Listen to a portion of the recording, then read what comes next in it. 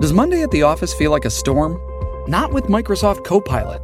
That feeling when Copilot gets everyone up to speed instantly? It's sunny again. When Copilot simplifies complex data so your teams can act, that sun's shining on a beach. And when Copilot uncovers hidden insights, you're on that beach with your people, and you find buried treasure. That's Microsoft Copilot. Learn more at Microsoft.com/AI for all. This episode is brought to you by Paramount Plus. Get in, loser! Mean Girls is now streaming on Paramount Plus. Join Katie Heron as she meets the plastics in Tina Fey's new twist on the modern classic. Get ready for more of the rumors, backstabbing, and jokes you loved from the original movie with some fetch surprises. Rated PG-13. Wear pink and head to ParamountPlus.com to try it free. Three guys looking for a new thrill. The podcast game had become overrun with no-goods, Badio clones, future glue sticks, and anti-popes. One group had had enough. The Patreon is set, the Bozo pewter is relit, and the Jones Brothers bullshit is unleashed. Who are you? Habemus Papa. Pod of Thunder Season 3, The Crackdown. Starring America's little brother, Andy Jones. With Nick Polak, Nick Jones, and the gunslinger himself, Chris L. They've wiped the decks clean, and now you can have it. Rated R for rock, rated R for roll, rated B for boner. When the clock strikes 8:30, babe, time to head for Chris's house. Will the song make it to the next round? Pot of Thunder. Let's pot tonight. Come on, baby, let's pot tonight. Woo! Yes. Oh, yeah. Welcome to Pot of Thunder, the recognized symbol of excellence in rock and roll podcasting, brought to you by Blue Microphones. They look great. They sound even better. And you know who I am. Wait a minute. What? The tribute to Andy. What? Continues. It continues. Okay. What? I smell sex and Andy here. Who's that breaking my office chair? Who's that casting aspersions on I-80 for my breakfast? Mama, this Charlie is a dream. Yeah. What happened there? I had to cram a lot of syllables into that passage. I lost my wind. Classic beginner's mistake for the vocalist. What happened in there? What did you say? Something about breakfast? Casting aspersions on I ate you for my breakfast. Oh, okay. Yeah. There you go. Well, thank you, Nick and Chris, for the tribute to me for, what is it for 501 episodes, because I've been here for every episode. Andy's the only one he has to. He's the only one who knows how to work Wow, anything. that's interesting. Yeah, so I get special extra songs every week. So you know me. It's your buddy Andy, America's little brother. Over there, he's going to dance. You have to. There's video now. Polka dancing his way across the podcast studio. I'm gonna. Nick Polak is straightening his sock, but not dancing. That's still visual, I to guess. some degree, right? Nick's playing with his feet. I'm working on something for next week. Oh, okay. All right. I believe you. Something visual? I'm hoping I can do it, yeah. Don't hurt yourself. You're hoping you can do it? I probably will hurt myself. This is something you're training? You're working this out? I'm inept, and I'm trying to be less inept physically. Well, all right. I'm okay with that. I just want you to hurt yourself here. Or break a coffee table, knock over a lamp. There's a lot of cords and things around. I might go guitar equipment. Chris Farley on this coffee table. Yeah. Could be bad. Here's you, here's me, there's me, here's... Directly to Nick's left. You want him, we got him. I think we need a gunslinger. This is not my theme song. It's not? Cut this off. We got a new dawn going on.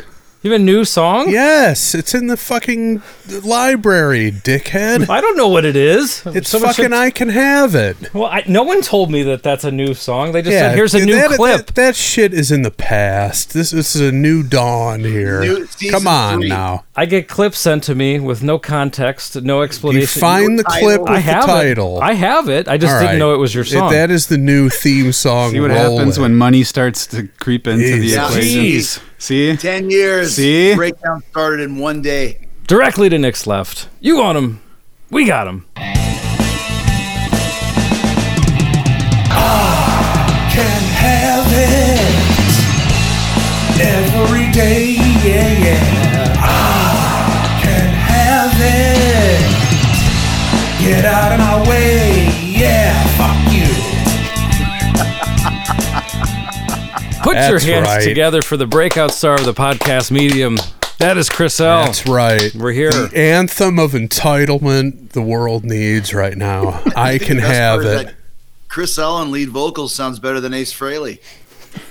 Yeah. I'm getting there. I'm working out those classic beginner's mistakes, But I'm reinventing myself as a vocalist late in life. Who would have seen that coming? Plus, your lung capacity was pretty astounding in that first clip. Well, I nearly passed out when I recorded that. I underestimated how many syllables I was trying to cram into that one line.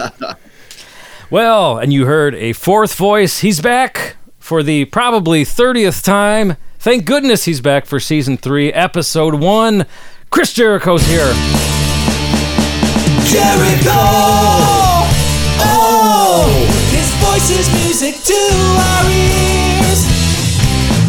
Jericho! Oh!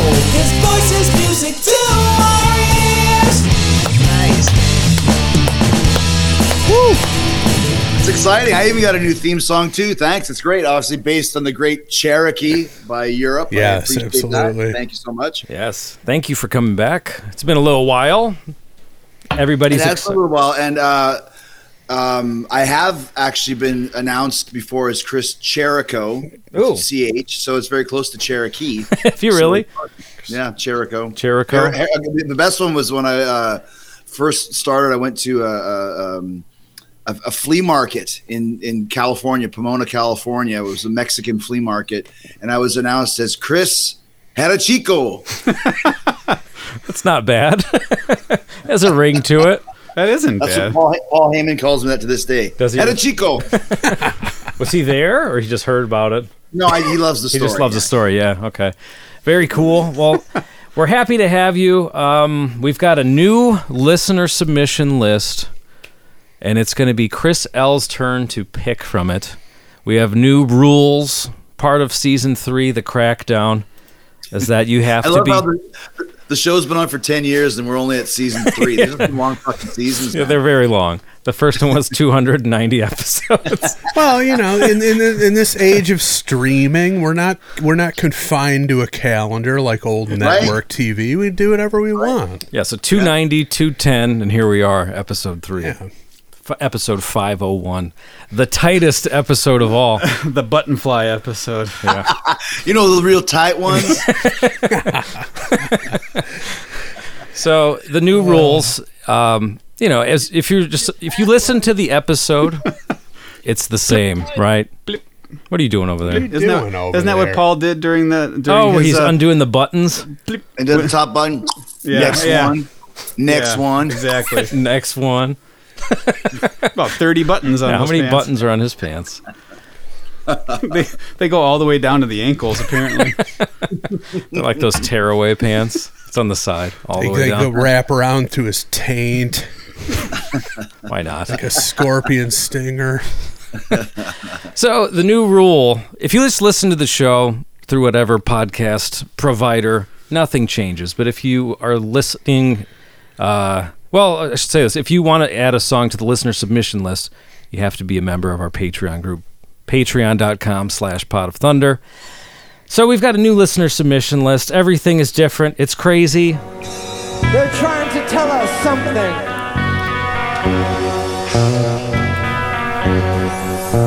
They have figured out the formula for chaos. took us 500 episodes, but we figured out the formula for chaos. We're here. Yes. That's Chris's We're favorite. still at it. Chris can't get enough of that clip, so it's going to happen every episode. The ramblings of a smackhead who what's not to love about that? Yeah. So we're going to be going to the list, the new list for the first time ever, and Chris L. will be choosing from these however many songs we have so far. We still got random generation capabilities, right? Absolutely, we do. I haven't looked at the list. I'm not going to look on the list. I think you're going to like it. Feed me some random choices, and I'll come up with something that I think will make for a good discussion. All right, well, if you guys are ready, Nick, pull it. Stand by. You gotta pull it. Let's go over to the Bozo Pewter. Pop the buttons on the Bozo Pewter.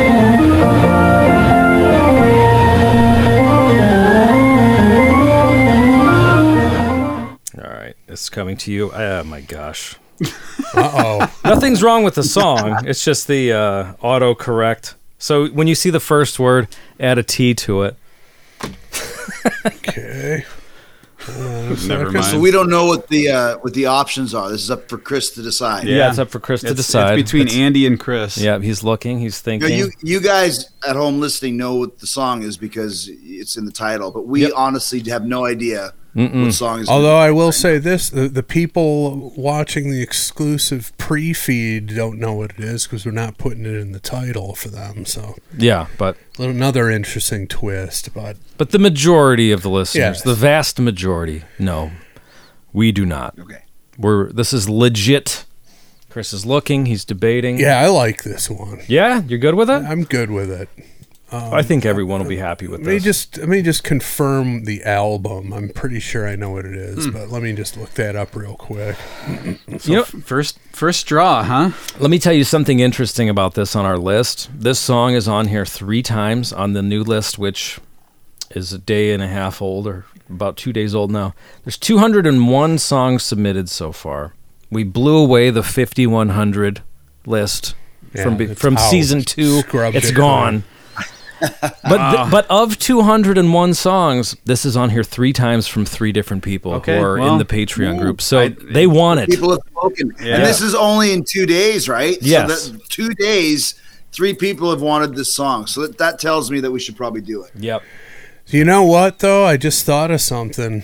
This might warrant a video watch along because there's bits at the beginning and the end that I think are worth commenting on. Really? I'm always up for a video. Can you get it so Jericho can see it if you run a video feed? Yeah. I can StreamYard, of course you can. We've done it before. Okay, I've actually rigged up a big old cable that the end of it is right over by you. I just got to turn the TV back on. Okay. Well, if you want, you could full size that, and I'll play it on there. Then we don't even have to do that. Oh, okay. Yeah. Well, that's fine. Yeah. Okay. Well, are you ready for me to hit it here, and you could tell us what it is? I am ready for All that. Right. Yeah. Well, let's turn. I'm ready for the real kiss. All right. Let's turn the microphone over to a pre-recorded version of Chris Jericho. All right, Harold. This one's called "Lay It Down." Oh yes. Wow. Invasion of Your Privacy. By the band Rat. Nice. That lung capacity again. Well, no, you started running your mouth over there. You distracted me. You started making noises. You said "lay it down," and I was like, ugh. Exactly. It just what do you expect when me. someone says "lay it down" is the song? I don't know. I didn't know what to expect. It took me aback, and I missed my cue on the second one. That's fair. No.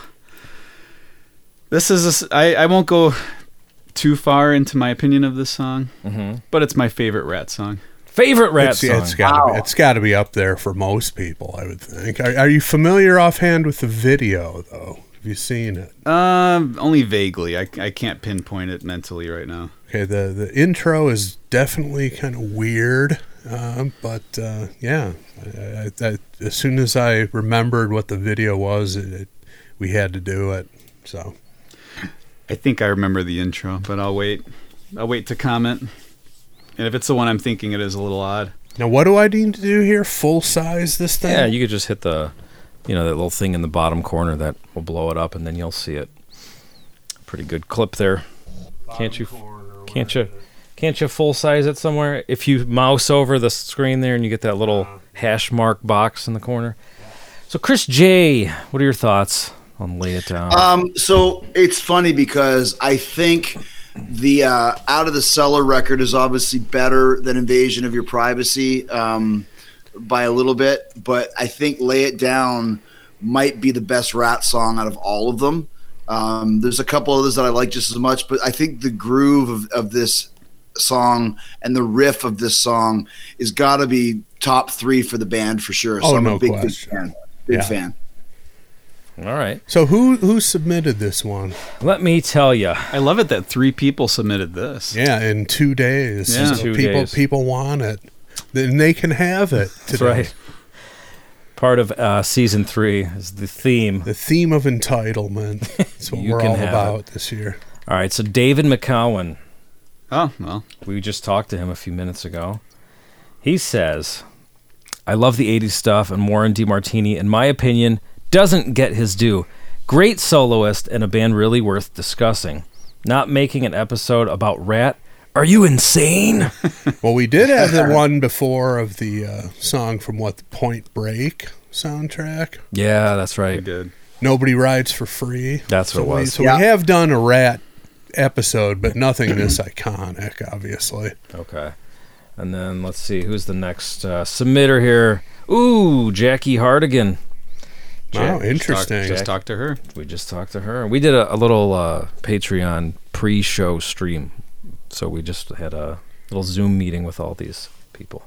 Jackie says, video watch-along recommended, although the song stands on its own, no question. Indeed. A lot to unpack with the video between the birthday party, pirate attire, and I feel like there's a stretch where Mr. Cruchet is trying to get in every shot. So we'll see. Yeah. Yeah, there's one thing about, we've never done a Rat song before, which is great, like of the 4 of us. But Juan Cruce, I believe Chris has gone off on a tangent about him before, just his ridiculously over-exaggerated stage moves that are just completely unnecessary. Well, I'm not the only one. I mean, his bandmates did in the Behind the Music. I mean, there's a good 5 minutes devoted to how ridiculous. Really? Oh, they were mad about that. Oh, the Rat Behind the Music is one of the best Behind the Music episodes. They really, they really. They don't take it easy on poor Cruce. No, they don't. No, they don't pull any punches in that one. So. All right, and then the third and final submitter of this song. Let me get a deep breath here. Dan Papathopoulos. All right. That's not a real name. He made that up. He may have made it up. Wasn't that an Adam Sandler song? Or maybe that's where Belky was from. I'm trying to figure out what the joke is here. All right. Dan says, to me, this song just defines rat and roll. It's not wrong about that. No. Yeah. Great tune. What year was this? 85. 85. Year I graduated high school. Good time. Was this in your rotation? You know what? And I've talked about this a lot.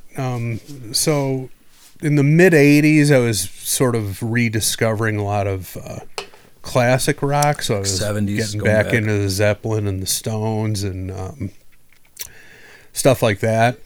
But when I got to college in 85, all the guys on my floor were fucking into hair metal, so they were constantly blasting Rat, Crew, Bon Jovi, go down the list. Fat Boys. That was the next year. Okay, you told me about sophomore year. The guy with the Fat Boys painter's hat. His name was Mark Buckaloo. By the way, I remember it. Buckaloo, Yeah. Mark Boogaloo. Mark, we need to get Mark on the show. That guy would have instantly been my friend. Oh, he was. The guy with the Fat Boy painter's hat.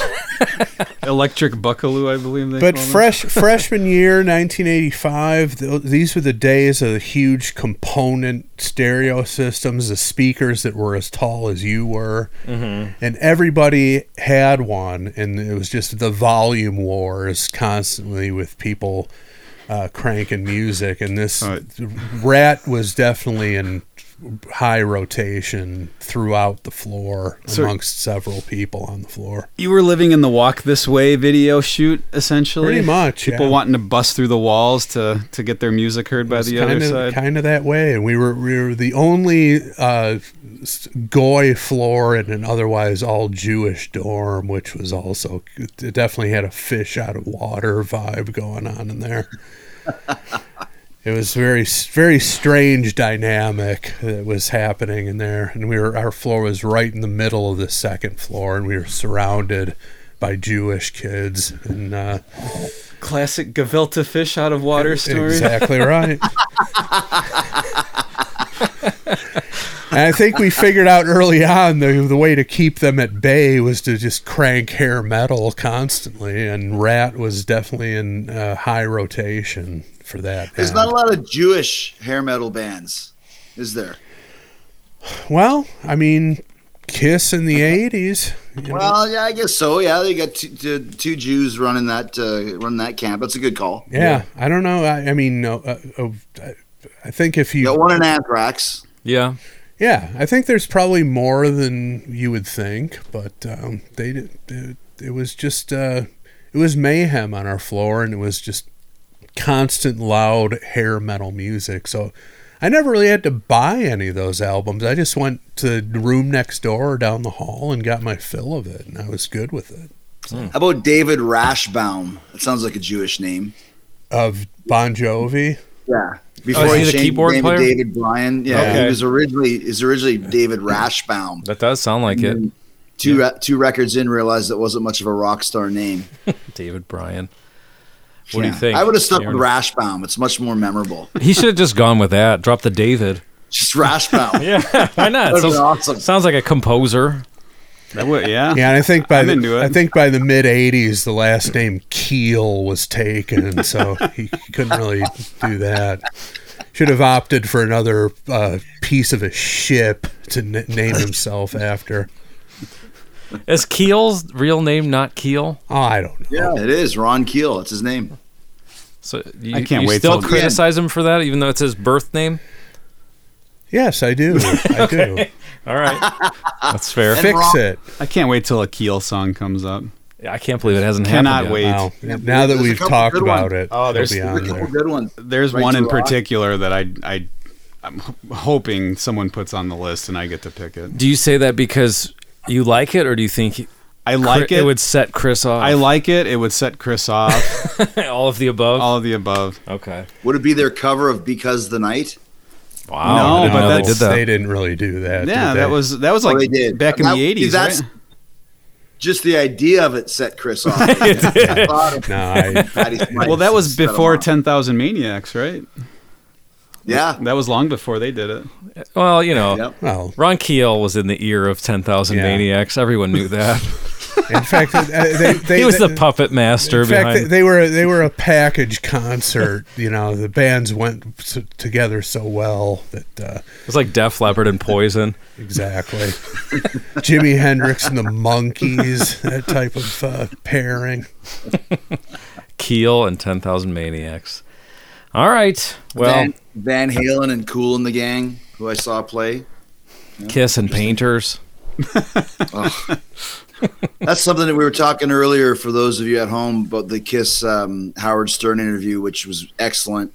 And they talked about 5 minutes about the amazing list of opening bands that they had. Mm-hmm. And it just made me sad. Like, they're so proud of it and talking about all these great bands that opened for them. Yeah. And I'm thinking, how can you talk this bullshit when you got a fucking Painter opening for you? Stop. You got one more tour. Put somebody on the bill. Is it the Painter still? Or do we not know for sure? Yeah, Maybe we don't know. We don't know. Okay. But if they were going out with somebody, they would say. I mean, put Dirty Honey, put Fozzy on, put fucking Greta Van Fleet, put anybody on to end off on a high note. We got Rush, and we had Triumph, and we had Billy Squier, and we had this guy and that guy, and the Cheap Trick, and these great bands. It's like, fuck. You just are sticking your own foot right up your own ass right now. Yeah. Well, wouldn't be the first time. You know what that is? You know what that is, Jericho? That's just a classic beginner's mistake. touring You love bands. that. You love that. I do love that. That is a great song, by the way. It's right up. It's a close second to the Artwork Extortion story. Nothing. Well, beats that. Here's something great. Paul Stanley actually texted me the other day to ask me a question. I think this happened maybe twice in the 10 years that I've known him. You mentioned that. That's nice, though. That's probably exciting. Nice. Yeah, that's cool. Paul's my buddy. We're cool. Yeah. We just got a message. It says, not taking us on tour. Let's see what it is. Are you insane? And then, who are they taking? They're taking a painter? Just Wad Crochet chiming in. Yeah. Absolutely maniacal. Was that actual Crochet? Yeah, that's him from the Behind the Music episode. Why do you have that feed dial? Why not? Can you play the laughter again? The laughter again? I love the laughter. Sure. Have you, Tooge, have you not seen the Rat Behind the Music episode? Yeah, I did see it, but I don't remember. I mean, that was like 10 years ago. I don't remember that one in particular. Oh, it's I classic. just remember Robin Crosby's story, obviously, which is a shame. Yeah. But the rest of it is just it's right up there with the Motley Crue episode to me. Now, speaking of Robin Crosby, I'm pretty sure this opening riff was his, if I'm not mistaken. Really? Because there were a series of videos. The YouTube channel, I don't know the guy or anything, but it's Full in Bloom. It was called. I watch some of his stuff sometimes. Mm-hmm. And he had an interview with, I want to say, I forget who produced this album. Probably Beau Hill. I think it was Beau Hill. Well, it had to. It is Beau Hill. And I'm pretty sure that was talked about. And I want to say it was Robin Crosby who. One thing about the Rat legend is that you realize from the Behind the Music and just listening, how much respect Robin Crosby had. They called him King. And obviously when he passed away, it was terrible. That was basically the end of Rat. And basically when they just all completely fell apart, I think he was the guy that basically kept that band together and they all listened to him. Yeah.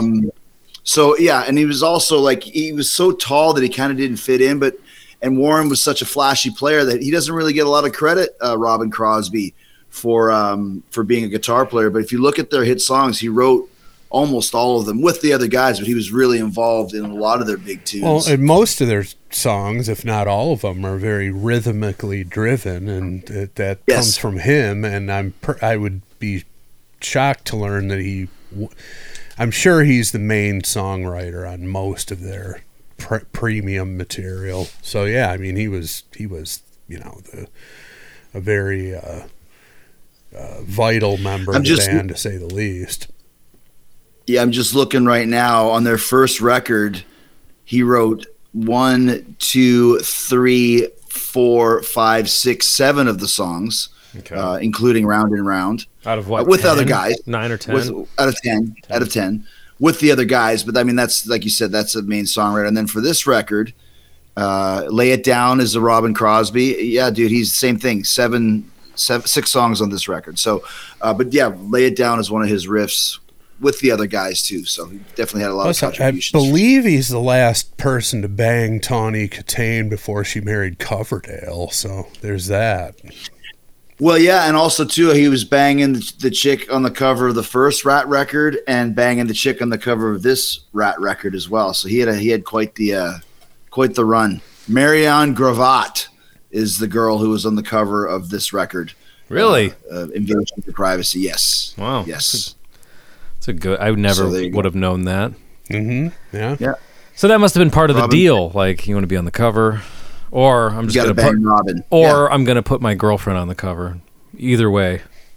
Either one. Yeah. Exactly. Now, it wasn't Tawny Katane on like the first album cover as well? Yeah. She was on the first album cover. He was banging her. Exactly. Yeah. Wow. Yeah. And then she met go ahead.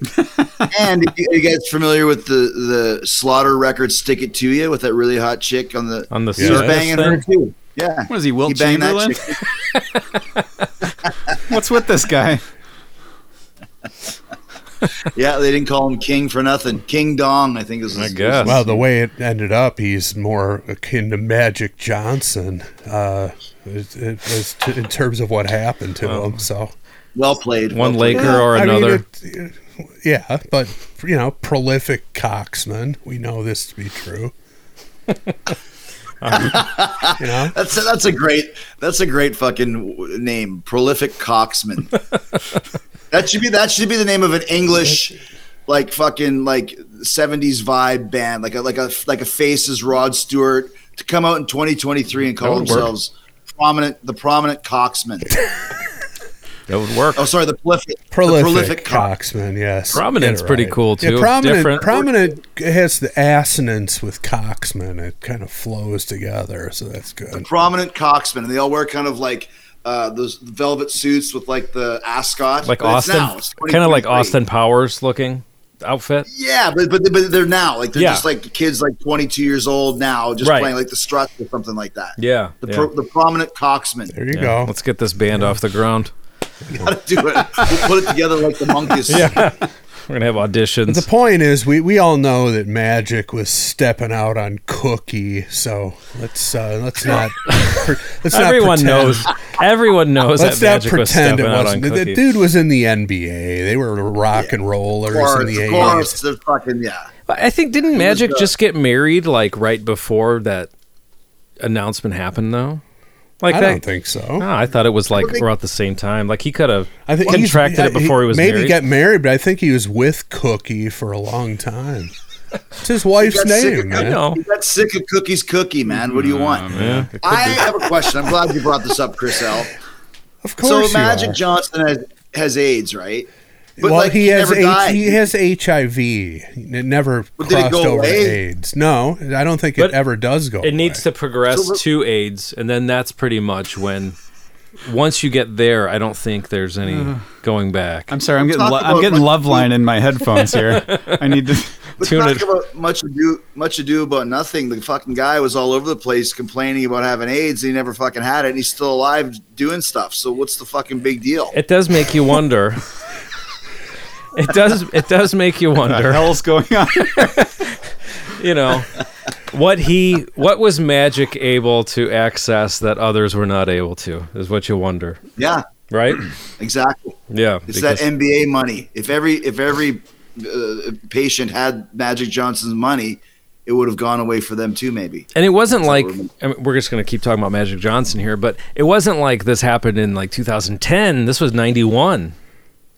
And can I also say his fucking name? Yeah, of course. Magic Johnson. Yeah. I mean, the shit writes itself, right? Yeah, it does. Magic Johnson. I mean, that's a porn star name. Yeah. Now, you're right. He married Cookie in 1991. Yeah. So. See? Yeah. Well, he could have contracted he probably knew Cookie, but I'm saying he had a reasonable explanation for the situation to Cookie because they're still married. I believe that's correct. Yeah, yes. The only reason I know any of this, I just saw him on something, and Cookie was there, and I said, I'll be damned. I didn't know he was still married to her. Look, there's my girl Cookie. So Andy watching TV. Cookie Johnson. It's Irvin and his Magic Johnson. Mm-hmm. There it is. And by the way, my last name for real is Irvin, so there's a connection there. There you go. If I married Magic Johnson, my name would be Irvin. Oh, wow. Oh, wait, his name would be Irvin. He would be, if he took your name. If he married me, right. So there's still a chance. There's still time. He's still kicking. So let's get into this. We got to take a quick commercial break. What song are we doing again? Yeah. No. Magic Johnson by the Chili Peppers. Yeah, there you go. MAGIC. All right. Well, let's take a quick. LA Lakers fast break makers. Magic's got the funk. Okay. Let's take a quick commercial break. We'll be right back with Lay It Down by Rat off of Invasion of Your Privacy, 1985. Right? Yeah, 1985. Here we go. Survivor 46 is here, and so is On Fire, the only official Survivor podcast, and we have a twist this season. The winner of Survivor 45, Dee Valladares, will be joining us every week. We're going behind the scenes of the biggest moments, the how and the why things happen, and the strategy and analysis you can only get from someone like me, a Survivor winner. Listen to On Fire, the official Survivor podcast, wherever you get your podcast. Does Monday at the office feel like a storm? Not with Microsoft Copilot. That feeling when Copilot gets everyone up to speed instantly? It's sunny again. When Copilot simplifies complex data so your teams can act, that sun's shining on a beach. And when Copilot uncovers hidden insights, you're on that beach with your people, and you find buried treasure. That's Microsoft Copilot. Learn more at Microsoft.com/AI for all. This episode is brought to you by Paramount Plus. Get in, loser! Mean Girls is now streaming on Paramount Plus. Join Katie Heron as she meets the plastics in Tina Fey's new twist on the modern classic. Get ready for more of the rumors, backstabbing, and jokes you loved from the original movie with some fetch surprises. Rated PG-13. Wear pink and head to ParamountPlus.com to try it free.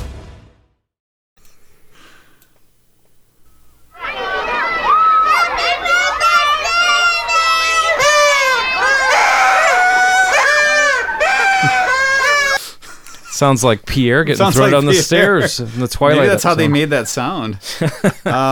Yeah, so scary clown.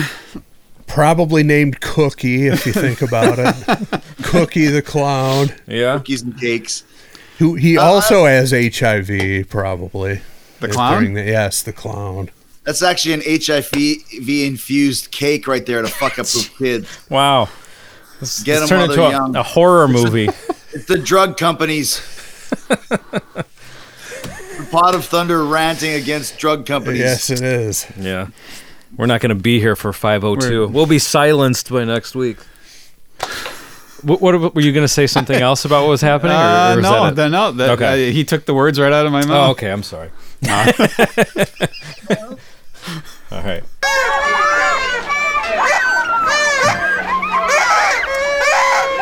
All right, hold on a second. That's a weird looking kid. Yeah, that's a Twilight Zone actor looking kid. Yeah, it's like fucking Damien Thorne Omen kid. Yeah, he's pretty creepy. I don't know why. Damien, I did it all for you. Yeah, that's frightening. That kid popped up on fucking painkillers or something. I'm gonna have nightmares tonight. Yeah, I don't know how they made this kid look like that. Fuck, no filters back then either. This kid's just legit weird. Yeah. Because, like, you can't just make a kid do that. that has to be part of who that kid is. His crazy eyes. Yeah. Man. Yeah. Well, but he is supposed to be a young Stephen Piercy, so good casting. Oh, is that what, okay, so I could never figure out how this fucking relates to Lay It Down. Well, is it supposed to be Piercy? Yeah. Well, yeah. Wait till the dialogue kicks in. But yeah, in terms of how it connects to the song, yeah, we can explore that. I'm not really sure either, but this is definitely supposed to be a young Stephen Piercy here. This is some director had an idea, put this at the beginning, and I guarantee Rat didn't even know. They saw it come out. What the fuck is this?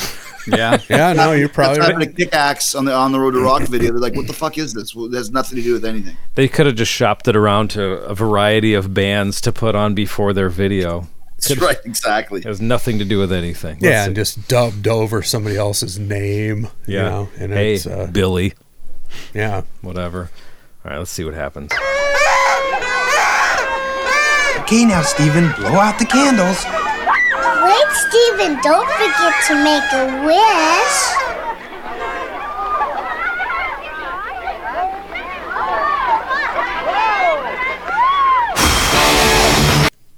All right. Chucko. The clown. Chucko is his name. It's not Cookie, but Chucko. I was just laughing that this legit could be, like you said, this could be the beginning of an Aerosmith video. Yeah, I was going to say. The beginning of a Journey video. Like they just, what band can we use it on that has Steven? It could be an Iron Maiden video. It could be our boy Stephen Plunkett of Autograph. He could come in slow motion jumping into the cake or out of the cake, whichever you prefer. The classic Plunkett move of just descending from the heavens in slow motion.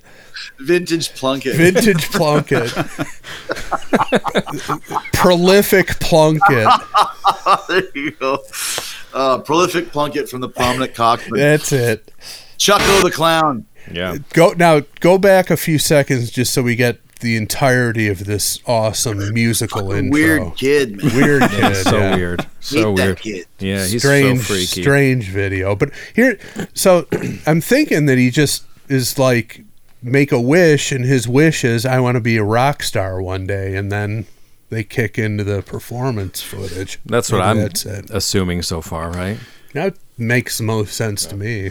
But does the clown come back, or is that it for the clown? I think Chucko returns at some point.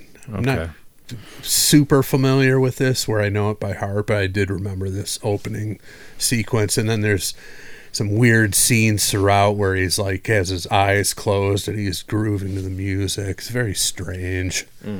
But I'm trying to remember the name, but I don't think I'm going to remember it. Go ahead, Nick. I decided to go on IMDb just to see who the actors are in this video. Yeah. The adult version of this kid looks just like the kid version of this kid. Really? Yeah. Let me see if Is he like Gary Coleman that didn't have a kidney or something? He never grew. Here, let me see. I'm gonna try to hold it up for you to see here. You could kind of see it's kind of got a glare, but yeah. I'm trying to. It's a little bright. Looks like a serial killer. But it looks that unique look that he's got in this video. He's maintained. It didn't go away, huh? I want to know who Chucko is. It doesn't say. Chucko is himself.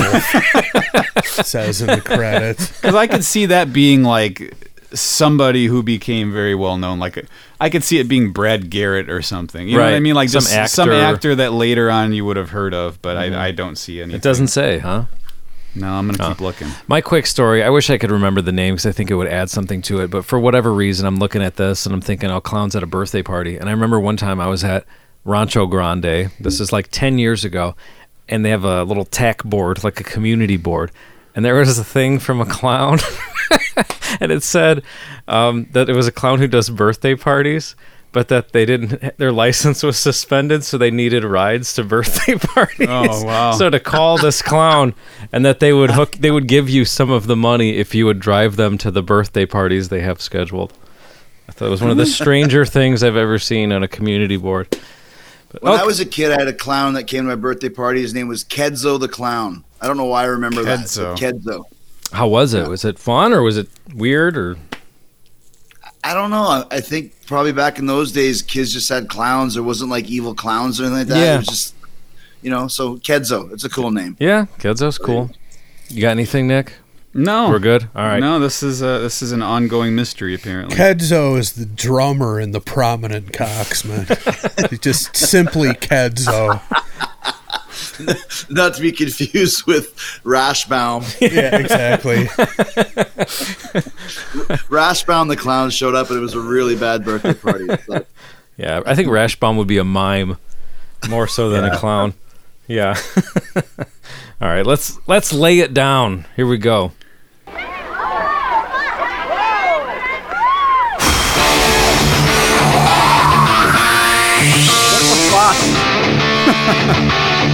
I hated that.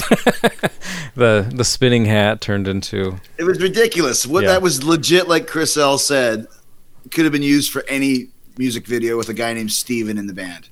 Could have been anybody's, right? Yeah, go ahead. Sorry. And it's taken away from, again, one of the most awesome hair metal riffs in history of the whole genre. I was just going to say, leaving the video behind, the tone of the guitar on this album, on this song, and You're in Love as well. It's just fucking next level stellar, man. Yeah, it's genre defining guitar tone. And it's also for the guitar nerds out there. This is a song that was in drop D tuning, which became super prominent in the grunge era. But this is like this and Unchained by Van Halen or earlier. Good call. Early examples of rock songs in drop D tuning, and You're in Love is probably that as well. It sounds like it to me, but this one for sure.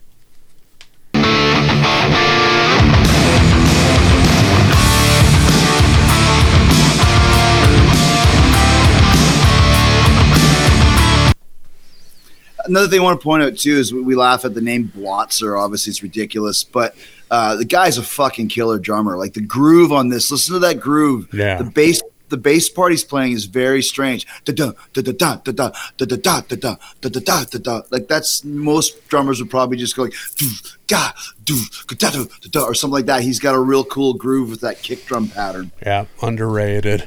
Yeah, and, I agree. I mean, he's no Kedzo from the Prominent from the Coxman, but he's pretty good. Another thing too is not to interrupt you, I apologize, but I watched Stephen Pearcy during the pandemic, had a live stream from the Whiskey A Go-Go, and the players he has are good, but fuck, man, the guy, he didn't have a great drummer to play this stuff. It was okay, but there's a real feel that Blotzer has that makes these songs come alive. Yep, you're totally right about that. And just guys that never get any of the attention except for people like us who are really into music and who's in the band and whatnot. But, you know, we've talked about this a little bit in some of the other episodes, but like guys like Blotzer that you think are like bit players in the band that could be swapped out with anybody, it's not true. When certain guys are removed from the equation, the whole feel of the band changes, and usually not for the better. And I'm thinking of another drummer that's a perfect example of that. Like, obviously, this Blotz is not this guy, but Phil Rudd, when he left AC/DC a couple times, the guys they had to replace him were great, Chris Slade and Simon Wright. But fuck, you can't replace Phil Rudd. You just can't. Right. There's something about him that just makes AC/DC better. He has this internal clock to him that you just can't. Yeah. And as long as we're talking about drummers in this type of thing, you got to bring up Steven Adler. I mean, great call. Matt Sorum, great call. Unquestionably a superior technical drummer. I mean, a fucking human metronome, and can play with flash, and cool guy, and looks great on stage, all that stuff. But just that Steven Adler just had that loose style to him that just when they switched drummers, it changed the whole dynamic of the band. You're totally right about that, and it's funny because when you talk about Use Your Illusion 1 and 2, the one song that Adler played on is Civil War, and it's just different, man. It fucking is just, there's just something about it. I mean, not that, like you said, Matt Sorum is great. Frank that they have now is great. Frank Farrar. But like there's something about Steven Adler, even though he's off his rocker, and maybe that's why, that just makes that band dirtier. Yeah. Quickly, one more thing we need to do before we get back into the song. This kid, this little Steven, is Whit Hertford. Let me read you some of his credits. So his very first credit is young Stephen Pearcy in the Lay It Down video.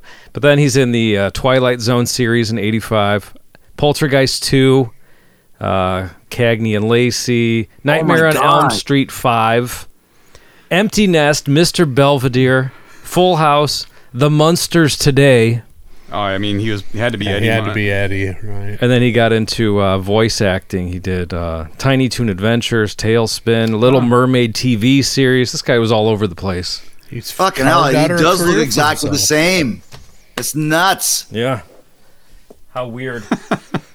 All right, I mean, it makes sense that with his he gave a couple of eerie looks there in the beginning of the video. It makes sense that he would have been in Nightmare on Elm Street in the Twilight Zone and and in 2015 he portrayed Charles Manson in the 60s thriller Pretty Face. So he was a fucking serial killer. Wow. Well, in fact, I believe he is the one who startled Mr. Belvedere and caused him to sit down on his balls. He came walking into the reading room and saw him and was so shocked he just recoiled and sat down on his balls. And one last thing, Whit is also an abstract painter and will be opening for Kiss on the final leg. There you go. Good to know. All right. If you heckle him, he'll turn around and bug his eyes out at you. Silence an arena of 20,000 with his eyes. Yeah. Everyone will be looking down at the floor, looking at their shoes. looking at their phones uncomfortably. Yeah. All right. Well, that is creepy. There's a picture of him here. He looks exactly like the fucking kid, man. And he's like, oh, that's terrible. He's got to be what, like... He was born in 45. Born in 78. Okay, so there you go. Yeah, 45. Fuck, that's a creepy looking kid, man. All right, let's keep going.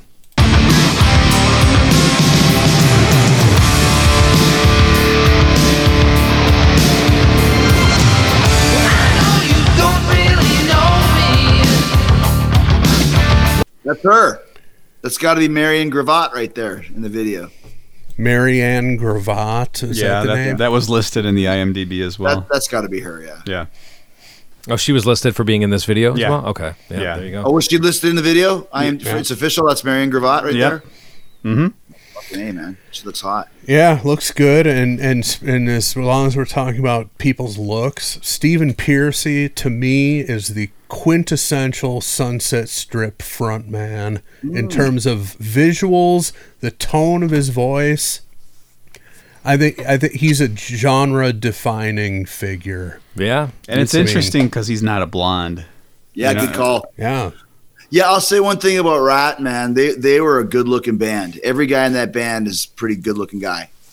Blotz maybe not so much, but they always made him look. He looked good. He looked good. He looked better than Cruchet. I mean, Cruchet had to rely on the winger-esque dance moves. Are you insane?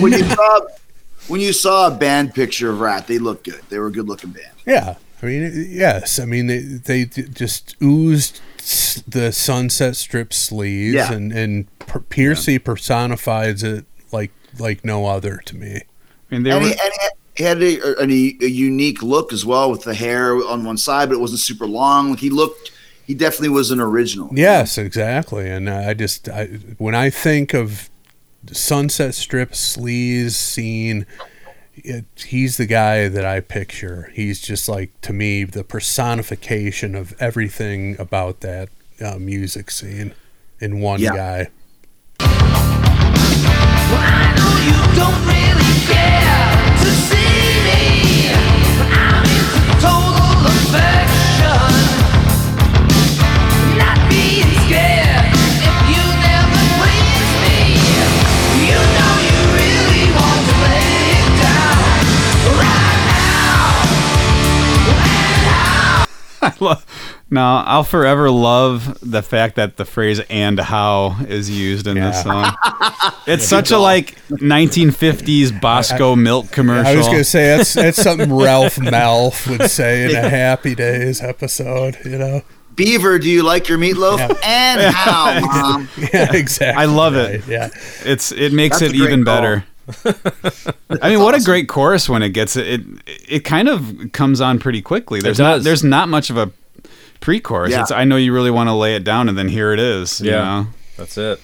Well, the old Bon Jovi motto, "Don't bore us, get to the chorus." And I wanted to comment on how thumping the bass sounds for an album recorded in '85. Brilliantly produced album. Beau Hill was the A-list guy for all the labels, and in fact, that's the "Are You Insane?" Juan Cruchet line from Behind the Music is when they're talking about Beau Hill, and they're saying that there were a couple of occasions where Beau Hill brought in a session guy to do a guitar solo instead of Warren DeMartini, because he was like, I need to get this done today. I know this guy can walk in here and nail it. And that's the line from Juan is, "Are you insane?" But leading up to that, he's like, "You're going to bring in another guitar player to play Warren DeMartini solos?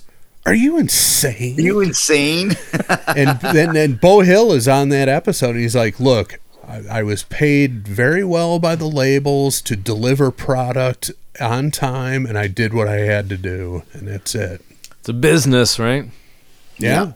And I guess, we all know that DeMartini is an incredible player, but you never know when someone's going to choke up in the studio, or they just, or he was out, gallivanting around, or who knows what. And Beau Hill's there to deliver product. He's going to call a session guy to come down the block and nail a hair metal solo like a Dan Huff or something like that, and be done with it. But it's surprising, though, because when you've got the endorsement of the guy who preceded you, one Jakey Lee, And he publicly says what a great guitar player you are and a great replacement you are. It's a bit shocking that someone else needs to be brought in. Well, it is shocking, but Tooge can attest to this as well. Not saying that it affects him personally, but I'm sure you've heard of it. It's just, the studio can be a very intimidating place, especially when you're on a major label and you've got all this pressure to deliver something. Some guys just can't cut it. And sometimes a producer will hear something that maybe the guy's not great at. Maybe he wanted something a little more bluesier, and Warren's not a blues player, or maybe he wanted something, whatever it may be. That's why it's just like Cherry Pie. Why would you bring in CeCe DeVille to play the solo on Cherry Pie when the other guy in Warren is way better than CeCe DeVille? Maybe there's something CeCe brought to the table that they thought, well, just have him do it. It's great. I love it. We want a CeCe DeVille-esque solo here. Why don't we just call CeCe DeVille then? Yeah. Because looking at Bohill's discography, he was Rat's main guy, he was Warrant's main guy, and he was Winger's main guy. So maybe he wanted something that Warren wasn't great at. Exactly. So like we don't, Chris, instead of having Warren do 20 takes on a blues solo that's probably not going to give me what I want anyways, I'll bring in fucking Dan Huff. He's going to do it in 20 minutes and we'll be done with it. Yeah, and we don't know which songs they're referencing, and it's not like they didn't insinuate that he just replaced Warren DeMartini on the recordings, but it's like, if it's one particular solo that's not coming together, he's going to get on the phone and have somebody over there in a half hour and be done with it. And the thing is, once you get over the ego of being a band, you realize that all that matters is the song. It doesn't matter who wrote it, who fucking plays on it, whatever. And Gene Simmons has said this for years. All that matters is the song itself. Mm-hmm. And whether you play it on or not, if you take your ego out of it, it's just better for the band, right? Yeah, and then you go out and you play it live, and you're a member of the band that everybody's buying a ticket to see, and everything's hunky-dory. Everyone thinks it's you playing on it anyways, so who gives a shit? Yeah, wasn't that a thing with, I can't remember which video, probably more than one, but where Gene really doesn't know what the song even is on some of those 80s Kiss videos. I don't know how it goes. Yeah, he doesn't even know. And Rock Hard as well. You have no idea how that one goes, you can tell. Yeah. So there you go. It happened. No, and Bruce Kulick will tell you, and Gene too. Like Bruce played bass on most of those records because Gene was like, "Well, Bruce knows how I play. Bruce knows what I like. Just have Bruce do it." Yeah, and whatever we're gonna play on the tour, I'll learn that one or two. I'll learn those ones in the video. I'll kind of watch Rock Hard. He has no idea what fucking part the song's on, and like when he's supposed to sing, "You Make Me Rock Hard." He's like, oh, "Whatever." Yeah. I got to go film Runaway. So just get it over. Exactly. Survivor 46 is here, and so is On Fire, the only official Survivor podcast, and we have a twist this season. The winner of Survivor 45, Dee Valladares, will be joining us every week. We're going behind the scenes of the biggest moments, the how and the why things happen, and the strategy and analysis you can only get from someone like me, a Survivor winner. Listen to On Fire, the official Survivor podcast, wherever you get your podcast.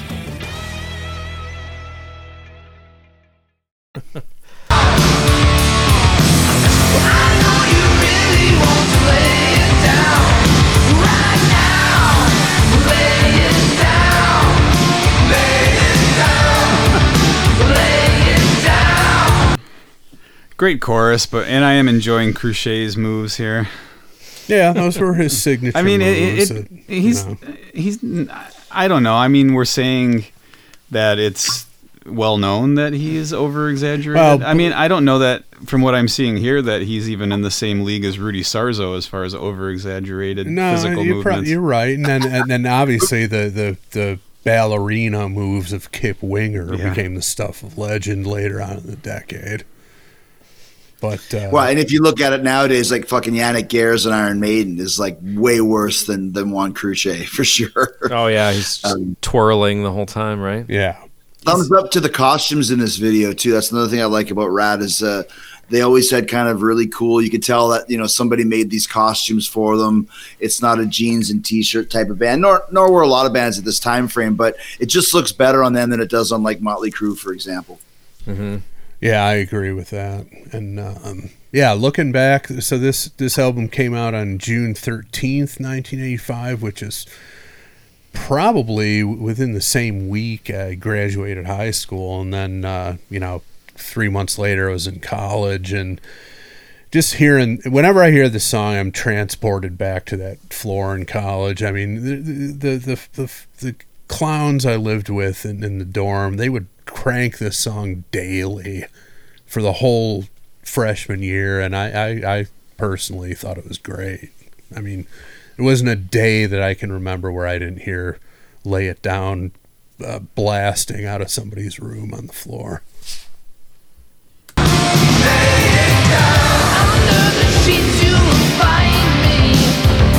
Oh, what's that little creep doing? Look at that little weirdo. That little kid's got his eyes closed and he's snapping his fingers. It's bizarre, man. He's kind of jerking off, the little weirdo. Little creep playing with his wiener at the birthday party. I like that line, under the sheets you will find me. Yeah. Like, it's just like, as a 14-year-old kid when this came out, I always thought, that's pretty sexy. Like, it's very I don't even know what poetic. that means, but he's under the sheets with the girl and you can find him there. Yeah. I like that line.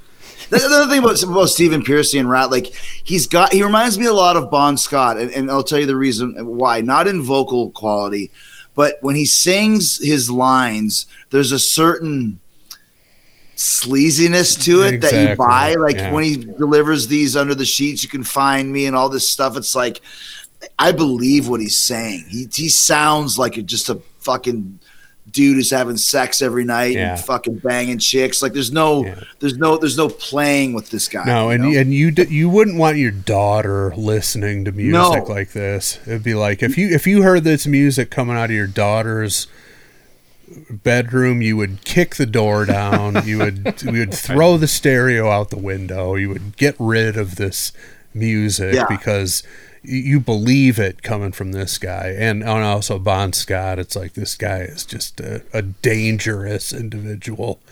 Yeah, and when Bon sang those lines, like, there's a wet patch on her seat. Is it Coca-Cola? Like, it just sounds like, he fucking means it, or he's experienced it or whatever. Yeah. And I always found that with Stephen Pearcy as well. And the thing with me, like, I never got to see Rat during their glory years because they never came to Winnipeg. I don't know why they never came. So I didn't see Rat until 2000, 2005, and it wasn't the same then.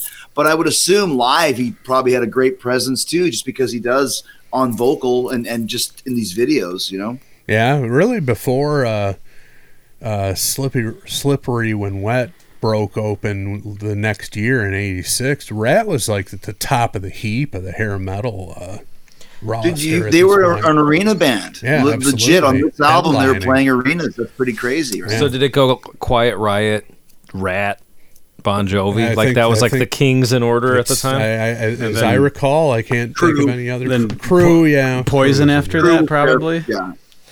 I think Crew was were playing arenas on Theater of Pain, which was also 85, They were. So they're in there. Yeah. Same And time. Theater of Pain was another album that got played a lot in my college dorm, but just sonically it didn't compare to the Rat. The Rat album just sounded so much better and heavier. Yeah, and the thing with the Crew with Theater of Pain, like, I understand, that's part of the pantheon, as they always kind of change things up. But when you listen to fucking Shout at the Devil and how dirty and heavy it is, and then Theater of Pain comes out, and it's not as dirty, and it's not as heavy, and the look went completely in the opposite direction.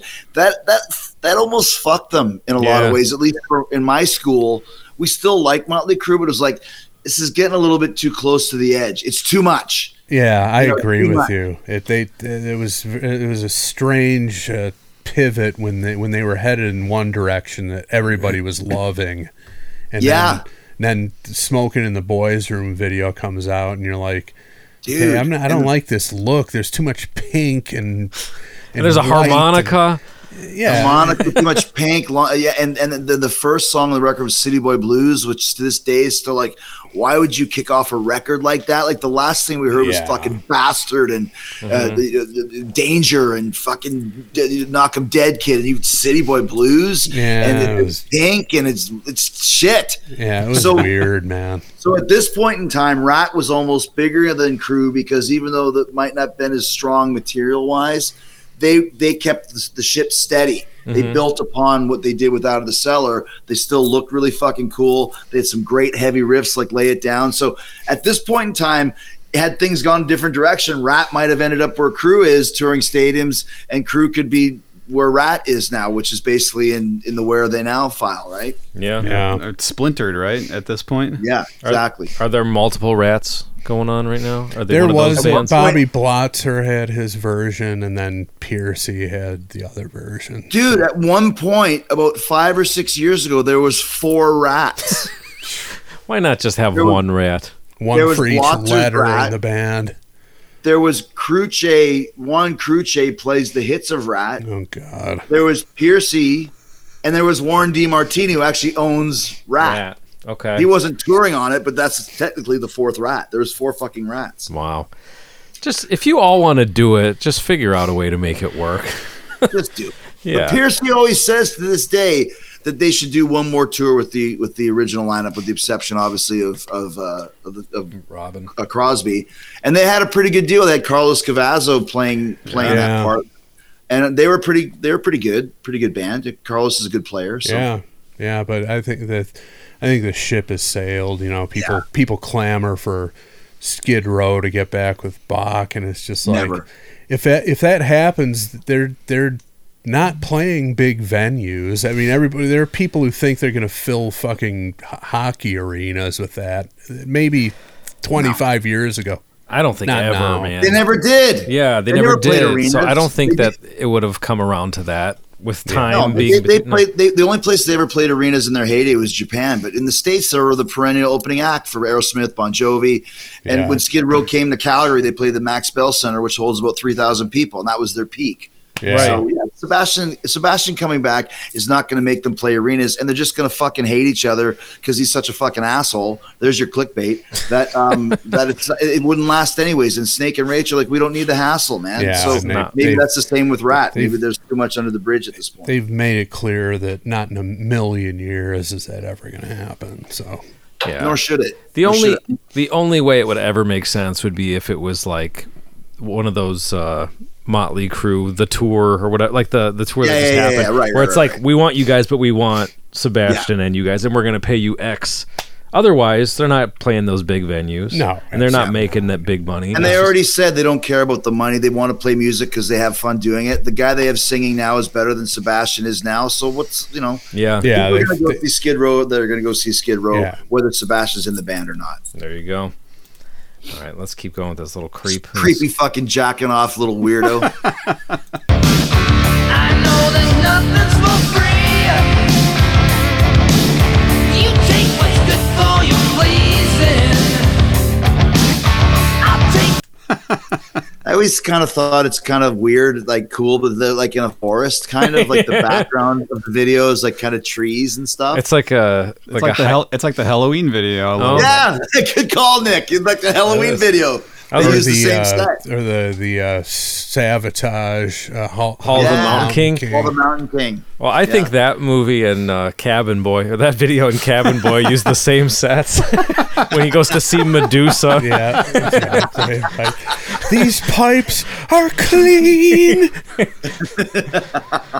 Yeah, this looks like a high school stage production background of like a forest. Good call. It's kind of like lit up that way. It's called the Westwood High School's production of Hansel and Gretel. Exactly. That's it. When's Milton Berle going to be in this? Good call. Or is that him in the background? He was actually Chucko the Clown. Is that part of him in the background? Yeah, he's laying on his back behind Stephen Piercy. He is as tripod. as the forest. Yeah, he's holding up the backdrop with his dick. Just lights at multiple angles behind him just to get that effect. Oh my gosh. The little known fact is that Marion Gravatt actually broke up with Robin Crosby to go suck on fucking Milton Berle's log cock. You know what? I wouldn't be surprised. Legendary. Yeah. The stories of Milton Berle. And apparently had no problem showing everybody who he came across. So would you if you were as endowed as Uncle Milty. Yeah. Also, Adam West too apparently had a big schlong. Really, Adam West too. Adam West. Well, isn't it? What? No, I think it was it was what Dick Ward was Burt Ward. Burt Ward played Dick Grayson, but apparently I don't know why I'm thinking that. Enough. Yeah, but wasn't that an urban legend or maybe true that they had to doctor up the tights that they were wearing for the Batman series? I thought it was Adam West, but maybe it was both of them. Maybe they were pulling trains on chicks of the 60s with their big hogs. Who knows? That might be how they got that part. Just two guys with monster rods. Actually, it was neither of them. It was Alfred who had the biggest dick of the whole crew. Yeah. Alfred was known for tying it in a knot at urinals. Burgess Meredith as the Penguin had a huge rod. I could see that. Yeah. These are all possibilities. I want to find out. See, who else? I always love when these shows start. They always start kind of normal. I'm like, which direction is it going to go in? That's the beauty of the show, and it hasn't changed in season 3. Yeah, it hasn't changed in season 3 exactly. Cesar Romero, probably monster wiener. And he wouldn't shave his mustache for it? No, he for wouldn't. the close-ups of it? No, absolutely not. It's like Peter Criss had a mustache is what the rumor was, a lot of people said. Oh, yeah. King Diamond and Cesar Romero, two guys who just put makeup right over their mustache. Yeah. I always thought that was a weird monster look. Cocks. King Diamond had a monster cock, apparently. So him too. Big Danish dong. Jeez. I feel left out over here and just keep naming everyone. Apparently everyone. Right. Oh my gosh. Well, again, getting out of the genre, everybody knows about Huey Lewis's. Really? Oh yeah, absolutely. You didn't know about that? I didn't That's know. a legendary. I have a great Huey Lewis story if you'd like me to tell you. Of course. Sure, go Love for Huey it. Lewis. So I was in Australia. I flew home through LAX. I get off the plane. I got a little bit of layover. I'm walking down the concourse. Huey Lewis walks right past me. I turn around and go, where's Huey Lewis going? He sits down at a bar. So I go sit down at the bar next to him. Beside us, there's a couple chicks. And the one chick goes, hey, look at that. It's Huey Lewis. And she's talking as loud as I'm talking. Like literally, and she's like, that's Huey Lewis. And the girl goes, wow, he looks old. And he looks at her and goes, you ain't no looker either, sister. Man. You ain't no looker either. And sister. how? Yeah, and how? Right. Damn. And I'm in the middle. I'm like, fucking go, Huey. I'm like, fuck, you got to whisper. He's right here. Yeah. Good guy. Fucking, we had a drink. He was a good guy. Oh, so you did say hello, huh? There's no. I did say hello. I didn't bug him, but hey, what's up, man? Big fan. And, typical shit that you should never say to somebody you're trying to have a conversation with. But I didn't care. I was fucking jet lagged, and I was just laughing. How he called her, you ain't no looker. Either. How did that end up? Was that the end of the interaction between those two women? Oh, they were and super him? embarrassed. I'm like, did you think you said that to yourself? Like, you fucking said it super loud. He's sitting there. right here. He's a fucking legend. Well, fuck off. There's no inside voice for the common barfly, I don't think. That could be a line in the Prominent Coxman song. Especially the airport barflies. Yeah, come on. Maybe it's a blessing that Huey's gone deaf in recent years, huh? He doesn't have to put up with that anymore. Maybe he doesn't have to hear those horrible comments anymore from the barflies. Yeah, exactly. Poor guy. All right, let's keep going. I mean, if someone had recorded him just saying that line to those girls and released it as a single in 1987, it would have broken the top 10, I have a feeling. He could do no wrong. With that voice of his. If that line was on sports, it would have been it would have been the 6th top 10 hit. Sports. What a name for an album. Is that like a double meaning? I just watched a video about it. Okay. It's basically because they were Huey Lewis and the News. Oh, so it's like the sports section? Yeah, basically. That's even worse than I thought. Maybe worse, but did they have I think they might have had an album called Weather. Yeah, they did. Yeah. They did fairly recently. Did the Huey Lewis and the News and Weather. Come on, Huey. He's so charming. You can't hold it against him. Yeah, he's awesome, man. Great guy. Yeah. One of my all-time greatest. They did have the newest record is called Weather. Yeah. One of my favorite memories was not favorite memories. We were playing Minneapolis, and at First Avenue, which is Prince's Club, Fozzy, and the most random appearance of one Sean Hopper, who is the keyboard player in the News and has been since the 70s. He's one of there's 3 originals, including Huey. And he showed up. He was a big Fozzy fan. I'm like, really? Whoa. Yeah, like, why are you here? He's like, yeah, I play with Huey Lewis. Like, I fucking know who you are. Like, what's going on? He's like, oh, just a big fan. My wife likes you guys. We like you guys. We love First Avenue. I'm like, fuck, dude, this is great. That's awesome. Better than meeting fucking Eddie Van Halen. Was that where he was living at the time? Or he lived there, yeah. Okay. The News, Sean. Possibly the greatest background harmonies of any band I could think of. For sure. Was he one of... Oh, wow. Yeah, they're great. Oh, just collectively. I mean, listen to This Is It. The harmonies in that. Incredible. Yeah, good call. They do it. I don't know how much they play live now with Huey's hearing problems. They don't play. He said he don't play much anymore because of Huey's condition. I saw them, I don't know, probably 15 years ago, something like that. And they, what is it? So in Love is, I think, the one where it's like a doo-wop kind of a thing. Yeah. Where they're basically no instruments. It's just every guy crowded around the microphone. It sounded incredible. Yeah, those guys are they're not chumps. No. There's 5 top 10 hits on sports. Heart and Soul, I Want a New Drug, Heart of Rock and Roll, If This Is It, Walking on a Thin Line. I mean, all those songs are amazing on one fucking record, dude. That's crazy. Yeah. And what year is that? 85? That was 84. 84? Or 83. 83, and then 4. And 4 came out. 6. And has 6, and then Power of Love's not on any of those. Not on any of them. Which came out on 85, wow. Yeah. Listen, 4. Stuck With You, Hip to Be Square, Jacob's Ladder, I Know What I Like, Doing It All for My Baby. It's like all those songs are killer. It's like Hysteria. Yeah, you're right. Just like hit after hit. Or In Excess Kick. There's like 6 top 10s on that too. There you go. Yeah. That's how it was back in those days. Interesting you bring that up. I was we were talking about Behind the Music. There was something that I think it was Bono said in the In Excess Behind the Music, which I think in a way, to what I hear of Stephen Pearcy's vocal qualities, I think can kind of apply. It was that he thought Michael Hutchence sounded like a 12-string guitar when he was singing.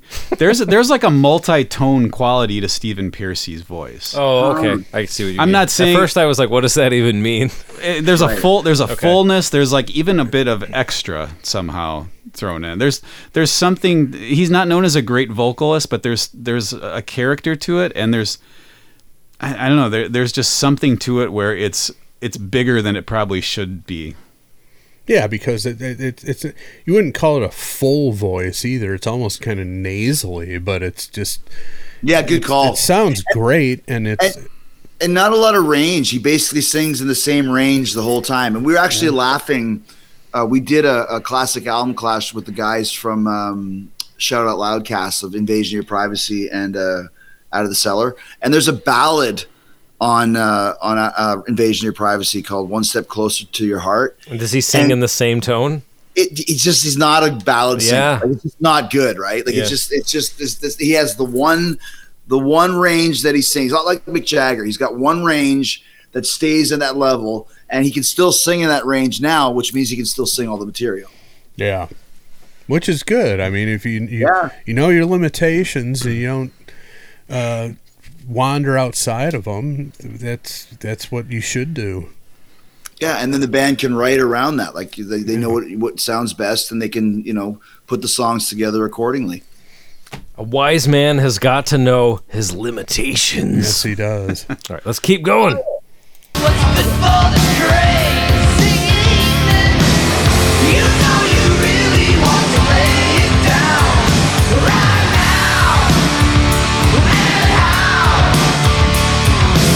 I know you really want to lay it down right now. Lay it down. Lay it down. Lay it down. Lay it down. Lay it down. Lay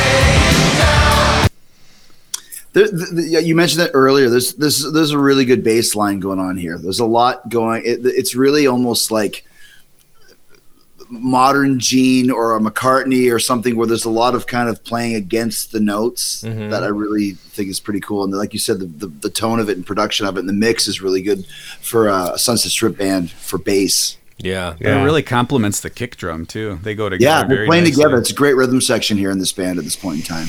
Yeah, and I was just thinking about how it's the weak link in the whole production of it is what was pretty weak throughout a lot of hair metal is the snare drum. It doesn't have any crack to it, which I like to hear.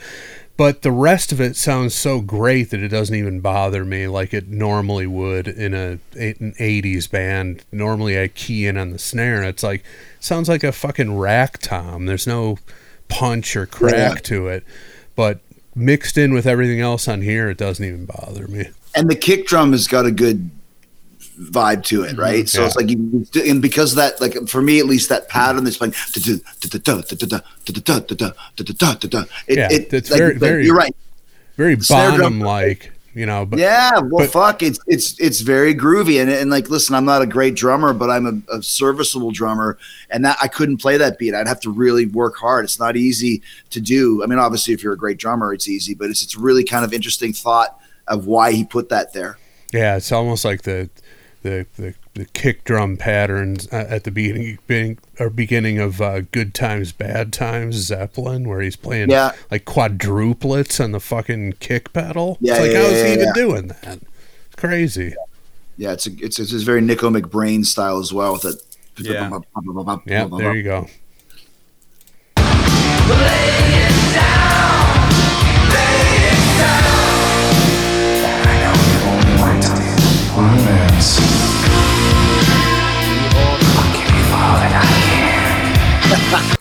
I can't understand what he's saying. I can't either. I can't understand either. But when you're transposing it with kindergarten age kids, what's happening here? That was kind of weird. It's a little skin crawling. Yeah. It's also a great dynamic though, from that whispering. And then he kicks it back in with his, if you give me just one chance. And then he goes back to the whisper again for romance, which is coming up. But let's see if we can find out what he said there. Nick's on it. I think I've got it. Oh, is it? Am I in the right spot here? I know you only want romance. Yeah. I'll give you all that I can. If you give me just one chance to prove myself and my love. I never knew you said to prove myself and my love. It could be worse. It could be much worse. It could be the video. Yeah. It was worse in my head. I couldn't hear it, but what I was imagining was worse. Well, it's definitely worse when kindergartners are saying that to each other, when they switch back to the party. But it's fairly innocent, at least, during that part. It's not the lyric, though. I think for me, I like the dynamic. The whisper into the full voice, back into the whisper that goes into the solo. Yeah. And that's another thing that probably, the producer Beau Hill sort of encouraged them to do, or they collectively collaborated and came up with that. But that's something that like you craft in the studio, and a guy with an ear for it says try this or do that, and it comes out great.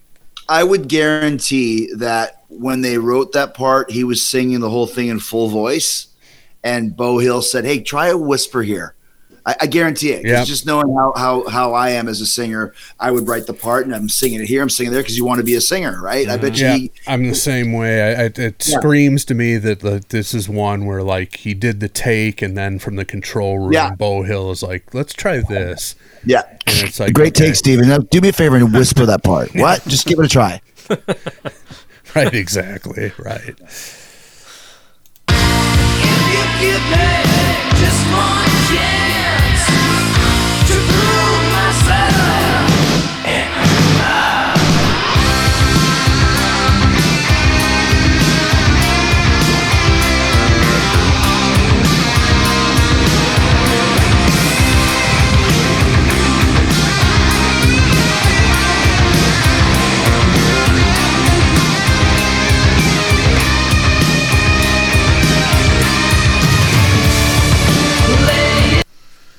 Pretty buried in the mix, though.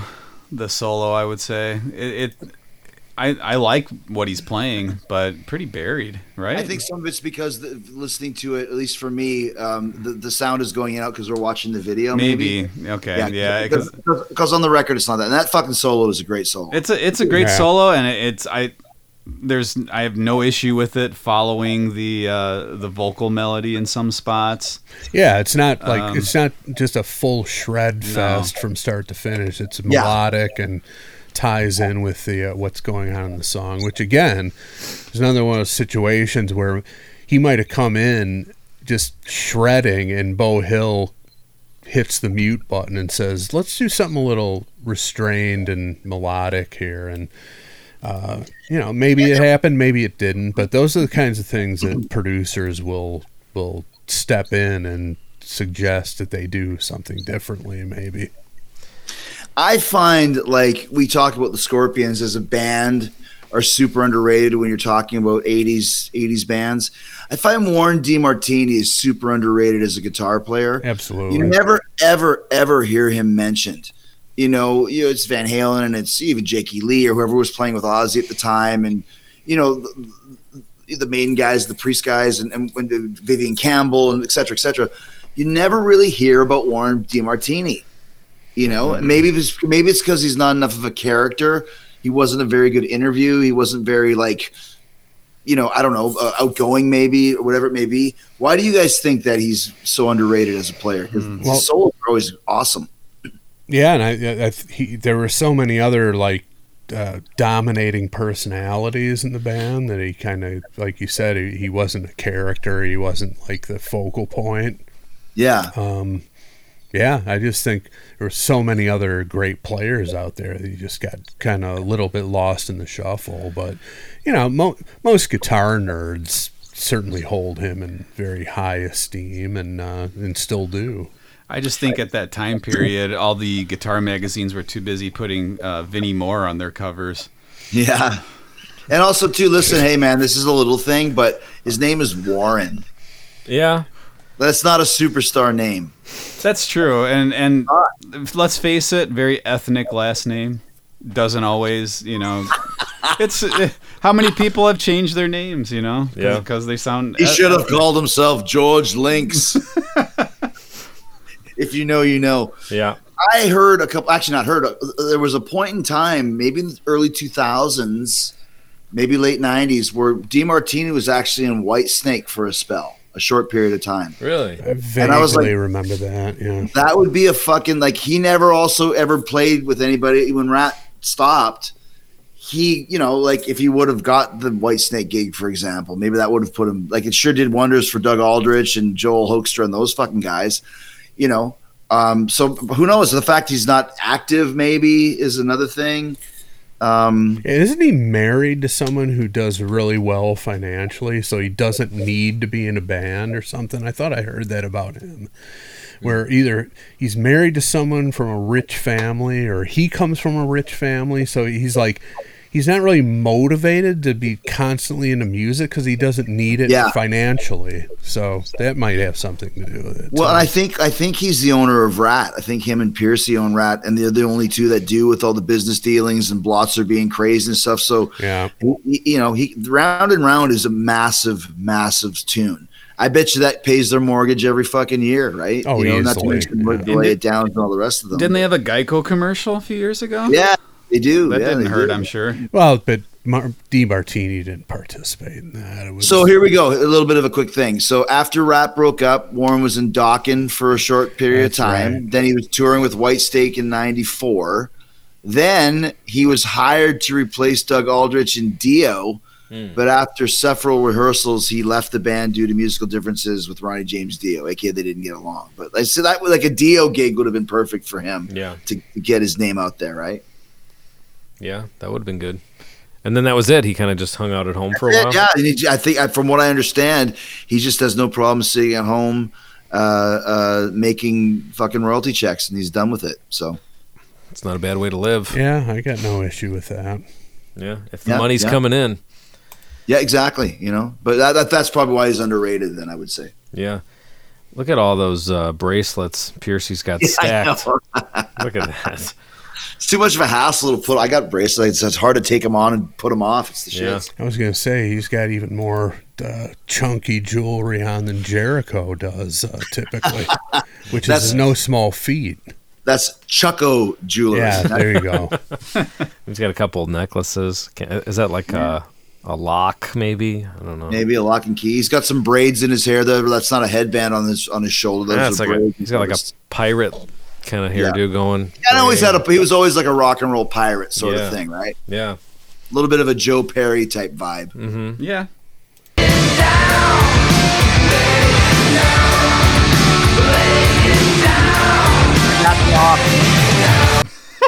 The kid was totally jacking off. Yeah, he there. was. Sorry.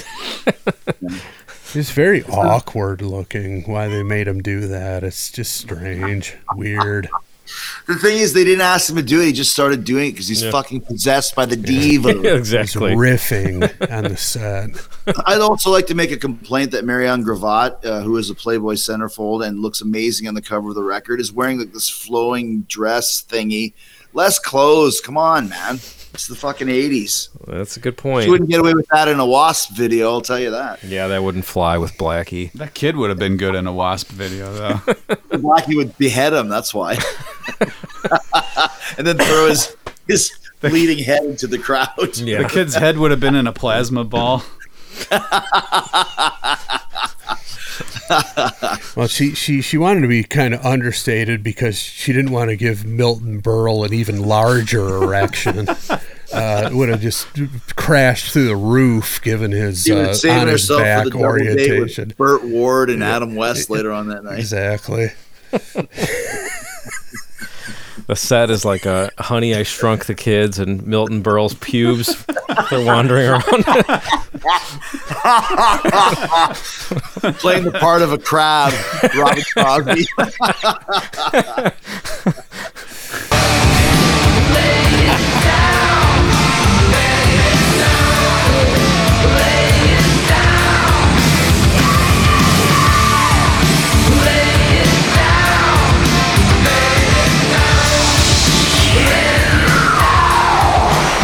Stephen, what did you wish for?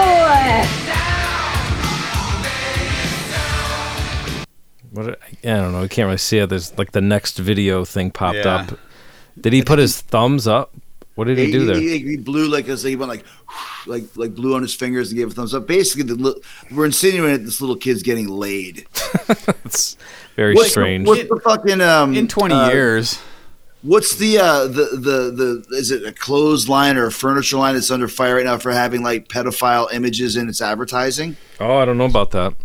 Oh, it's the big thing right now. It's all across. Like they have literal pedophile images in their advertising. This is the same thing. Same company. It's terrible. Yeah, it's very weird. You know, this little kid's gonna go have little kid sex with the little kid. It's weird. And that's Chucko's scary. gonna be orchestrating the whole thing. Yeah. It's all Chucko's fault. Chucko's in the slammer right now. Yeah. I still don't understand what that had to do with the song. Well, like I said, I think he's just making his birthday party, young Stephen Pearcy, make a wish. I want to be a huge rock star in the 80s. That's my theory on it. Okay, well that could be it. That could be it. All right, well. I want Chucko the Clown to stop touching me inappropriately. That would be nice too. That would be a good wish. Get Show us Chucko where out of Chucko here. the Clown. Show us on this doll where Chucko the Clown touched you at the birthday party, Stephen. It's called Balenciaga, and is the name of it. It's the one that has these terrible ads. It was one of the Kardashians' favorite clothing lines, gift shop, whatever the hell it is, and now it's under fire and it's going to get run out of business for that sort of stuff. Great. So Rat might follow. Wow. This could be it. Wow. This could be it for Rat. 35 years later, they finally got they're caught. canceled. Yeah. Gone the way of Jeffrey Epstein and the like. And Juan Epstein. Yeah. Not to be confused with Juan Croce. No. All right, so Chris L., you picked the song off the listener submission list. What are you going to do? You this got to vote? is Sweet Surrender. Sweet for sure. Surrender. It's Sweet Surrender. Hell yes. Hell yes. The word I used for this band, this front man, and this song in particular is iconic. Genre-defining stuff. Everything about it. The riff, the whole arrangement of the song, the look of the front man, the sound of the front man, the whole thing is, to me, defines the whole Sunset Strip sleaze better than anything I can think of. So yeah, absolute Sweet Surrender for me. Nick? Sweet Surrender as well. It's Sweet Surrender. Hell yes. Hell yes. I never got too deep into Rat. Would check them out once in a while. Even checked out the Mickey Rat demos and stuff like that, and appreciated it. Oh, that's right. That was the name of the band, huh? Yeah, with Rat. when Jakey Lee was in there. Mickey Rat. But this song, wow. I like a lot of the stuff I'll hear it. Okay, I like it. It's fine. But this one, it's like I'm putting this on a playlist right now. Like I'm actually making a new playlist so I can have this as the first song. Like it's that great. Love the just that main riff, the vocal melody that's put over it, the production, the chord changes, the arrangement, just everything. I think it's just like an awesome, like when you hear it, it's like, yeah, like especially I think if you're a guy and you hear it, there's something very masculine about musically what's going on here. I think so, because it's one of those songs where it gets the blood pumping, and maybe the ladies enjoy it too. I don't know. Oh, they do. Oh, they obviously did. But I mean, this is like, yeah, this is a guy song in my opinion. Just can get you pumped up. Chris J. Sweet Surrender for sure. It's Sweet Surrender. Hell yes. We just did the Australia tour with Buck Cherry, and whenever Josh said that, hell yes, either on stage or off, I always thought of you guys. That's nice. Did he say it all the time? No, but a couple times he said it. Yeah. Okay. I mean, they're fucking great. I love those guys, and I love Buck Cherry, but that's another story. This, like Nick said, this as huge as Round and Round is, and it's a great tune, and Wanted Man and Back for More. This might be my favorite Rat song. I think it's one of the best written songs of the whole 80s. Mm-hmm. Much like Heaven's on Fire, I couldn't think of anything I would change about it. The groove is great. The guitar solo is great. Chorus is huge. The guitar riff is huge. Tone is great. So I think this was the peak of Rat.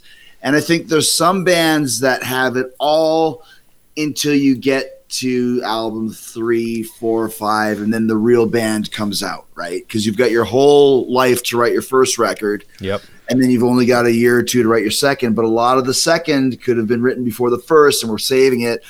When the third record came out, which is called Dance Undercover, there's a couple of good tunes, but that was it. They lost it. It was done for them. But this is the peak of Rat. This is the arena Rat, and I think there's nothing about this song that I would change or make better. It's one of the best songs from this era. I'm not going to say hair metal because that's demeaning. It's one of the best rock songs from this era, for sure. All right, I too am giving it a Sweet Surrender. It's Sweet Surrender. Hell yeah. What can you say about Lay It Down that hasn't been said before? Oh, yeah. You guys said it all. We're not going to waste any more time with me talking about it. But since Chris is in San Francisco, I figured I would play some Vic Damone singing about San Francisco. Very nice. I love that. Well done. Yeah. So, hey, guess what? Guess where we are? All right, Hammond. I got a question for you. Paul Stanley needs to know if Lay It Down is a rock and roll boner classic, as voted by the 4 rock and roll boners here with us today. It's got to be unanimous. We know that. We know the rules at this point. So, 1985, huh? Back to the Future was big. Yeah. Pee-wee's Big Adventure was almost as big. It was a damn good year to graduate from high school. I'll just say that. Can I just say one thing, too, about Invasion of Your Privacy? So most records of this era went gold. If you had a hit, it was platinum. This record is double platinum, which is huge, huge, huge in 85. And that's because of this song and You're in Love. So this was Rat as big, if not bigger, than Motley Crue at this time, which is the point I want to make. Yeah, you're right.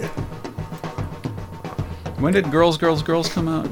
86, 87. 87? Yeah. Okay. Yeah.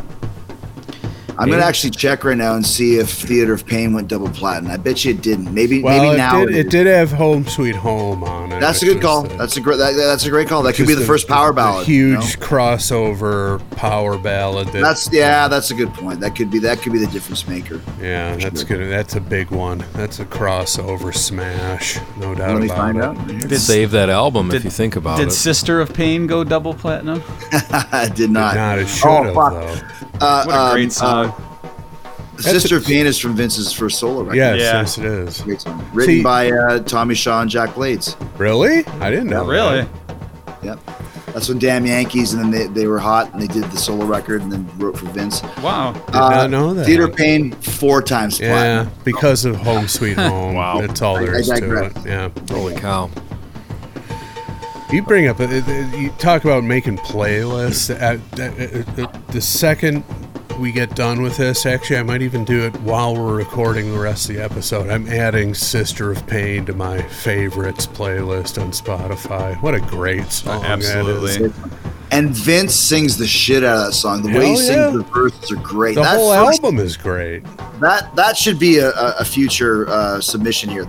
You're right. That first album, the Vince Neil record, Exposed, is so great. And what a great combo, Vince and Steve Stevens. And they had Vicky Fox from Enough's Enough on drums. They had a great band going there.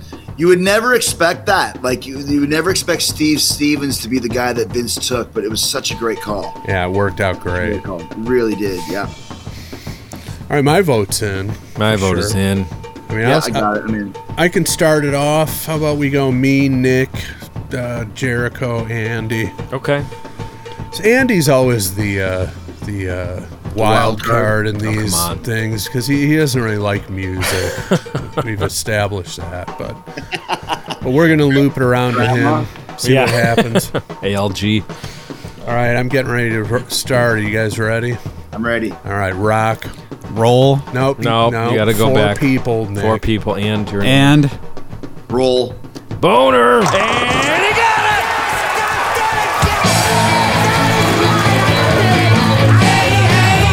It's a rockin' the boner. Who do you think you are? I am. Get it right. And there's Vince. Vince was hot off of rock and roll junkie fame. Mm-hmm. Yes. So there you have it.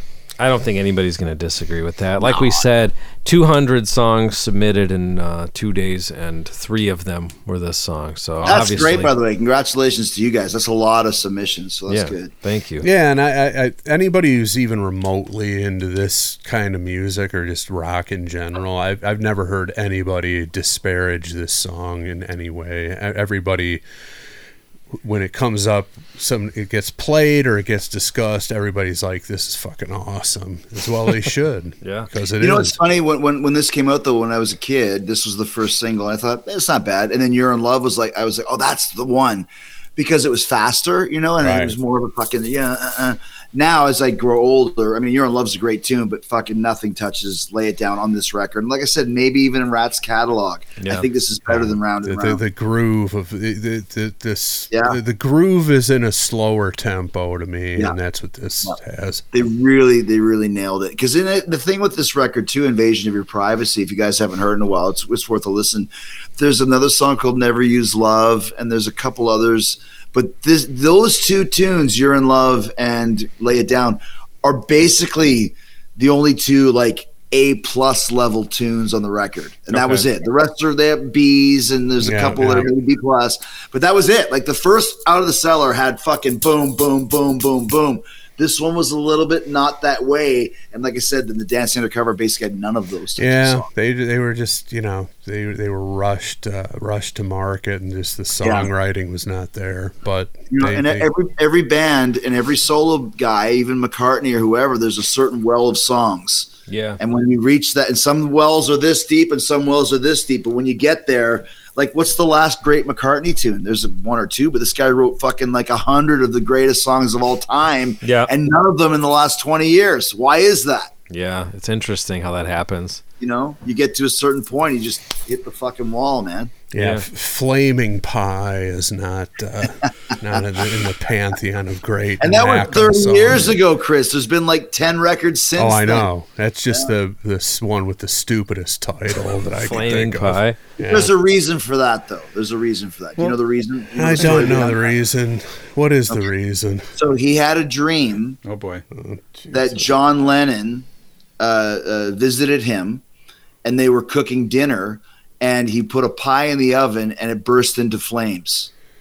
Okay, you And don't that's write what- a song about that. Or call a record that either, right? Now, if the song was titled "Yoko Take the Bullet," that'd be fine. Jeez. But Flaming Wasn't Pie- Yoko's fault. She's got a great flow, as you guys know. Yeah, I've heard that's her right. beat. You heard her. But just to finish my thought, like when you hear, like maybe I think it was 20 years ago or so that Billy Joel said he was not going to write any more songs, and he's just going to play live. Yeah. Like, why would Billy Joel do that? Because Billy probably said, nothing I'm going to write now is going to be as good as that, and I don't have any more ideas. And he so probably I'm not gonna fuck with it. he probably wrote some stuff and was like, "Man, Yeah, this it's is the not as best. good. This is the best I can do, and it's not even close." Yeah, it's not good. Yeah. Credit to him for pulling the plug on himself, because the other people just keep forcing it, and it's just like, no, it's over. And you've got this huge catalog of iconic songs. Hey. Why bother? Let me give you another great example. Fucking Motley Crue. What's the last great song Nikki Sixx ever wrote? Because they've put out fucking 5 or 6 songs over the years, and they've all been shit. What happened? Well, those I songs thought- from the Dirt, I didn't care for. They're terrible. Yeah, I mean, they still play Saints of Los Angeles, but I don't know if I would say that's a great song. I like Saints of It's- Los it's- Angeles. it's good, but But Nick, once again, that's 2008, so that's all 15 years ago, and they're on a stadium tour. To me, it's like, if you're on a stadium tour, wouldn't you want to put out a new song? And the song they played, the "Give Me the Dirt," it's good, but it's as good as like "Danger," It's or not a "Fight hit. for Your Right," or fucking "Dancing on Glass." Like it's not Wild Side, girls, shout at the devil, and it's the same guy writing the tunes. Yeah. You just reach that point, and it's like the well's dry. Yeah, yep, you're right. Yeah. Oh well, if you disagree with us, we're sorry. That's just the fucking way it is. I'm not sorry. You're not? No. Not at all. No, if someone disagrees with that, no, I'm sorry. I'm sorry. I'm not sorry. That's a great song, objectively. Yeah, well, no, people are paying for it, so they're allowed to disagree, Nick. You got to just deal with it. No, can't pay me enough. Oh, shit. Wow. It's like Snake Sabo and the Skid Row reunion with Sebastian. Yeah, Fuck this, Nick. We'll refund their money and kick them out. We don't have a problem with that. There's no price. You can't fucking buy the Pot of Thunder Cats. I'll tell you that right now. No, apparently not. So it's that time where... Are you out of questions? Well, we have one other thing quickly before that. That's right, yes. We have to pat ourselves in the back because in April, next month, it will officially be 10 years that we've been doing this. So thank you. We've been having listeners send in clips I don't know, just give us their thoughts on our 10 years, whatever that may be. So we've got one now from Bob Caruso. Oh, boy. So Bob Caruso, wow. Yep, here we go. Bob strikes 10, must be Monday night. A decade of stupidity, but that's alright. Listen to Pound of Thunder tonight. Leave us a voice message tonight.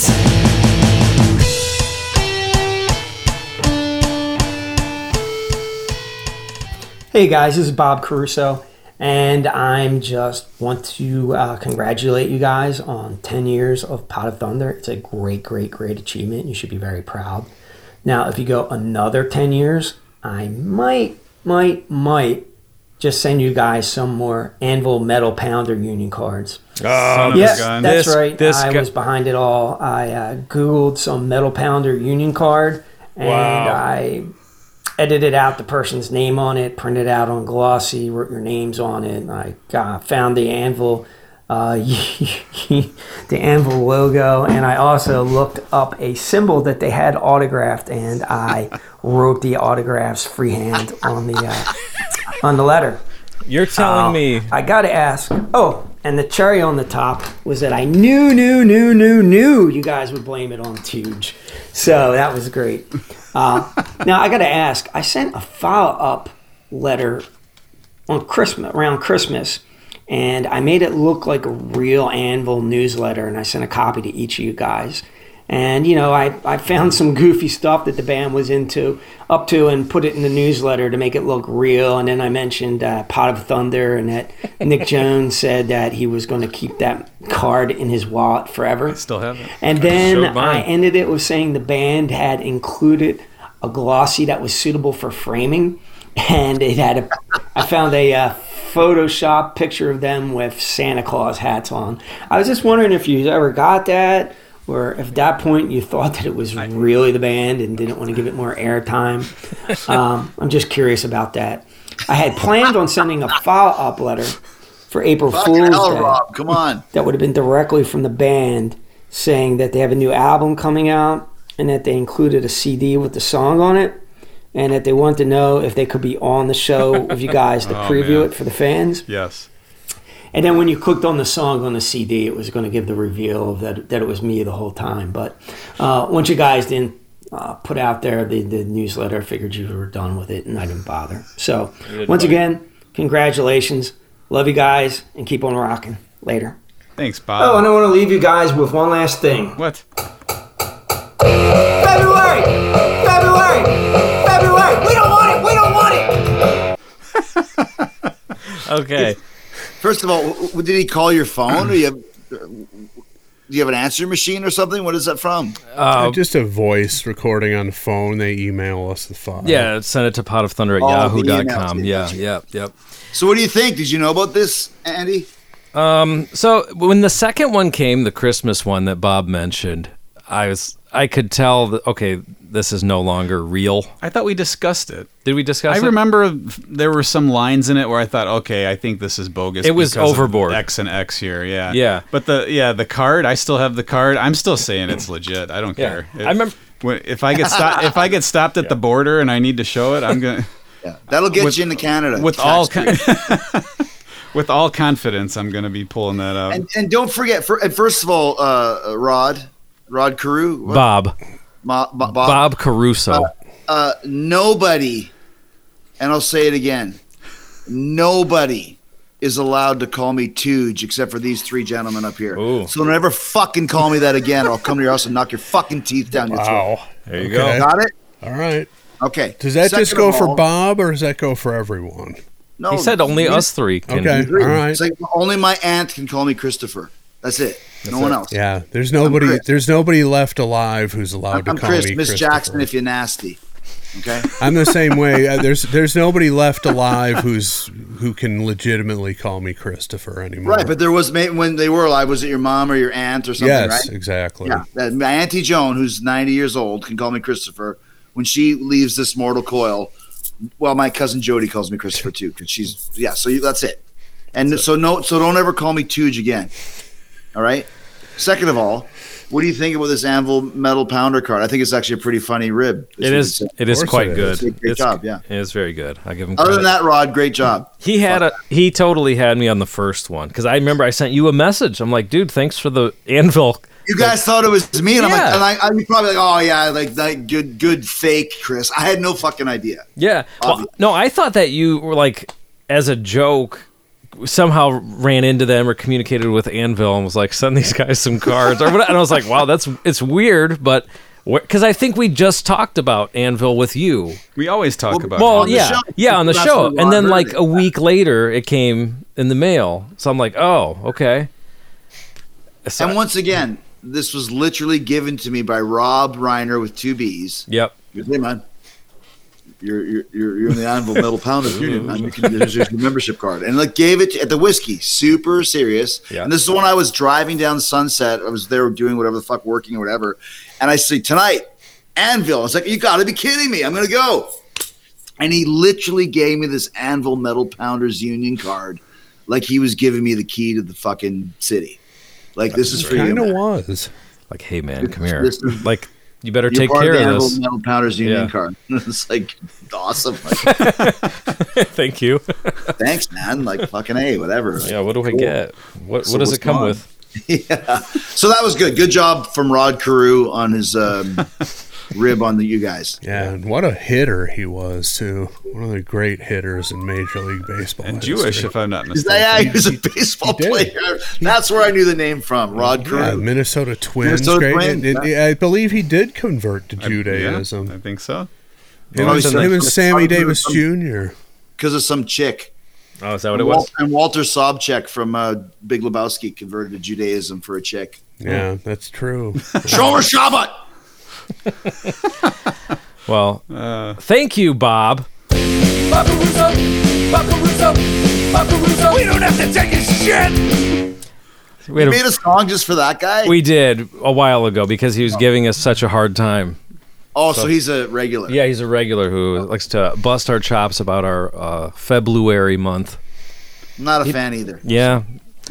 Plus, that makes two of you. Plus, he's from Philadelphia. There's subhumans in that town.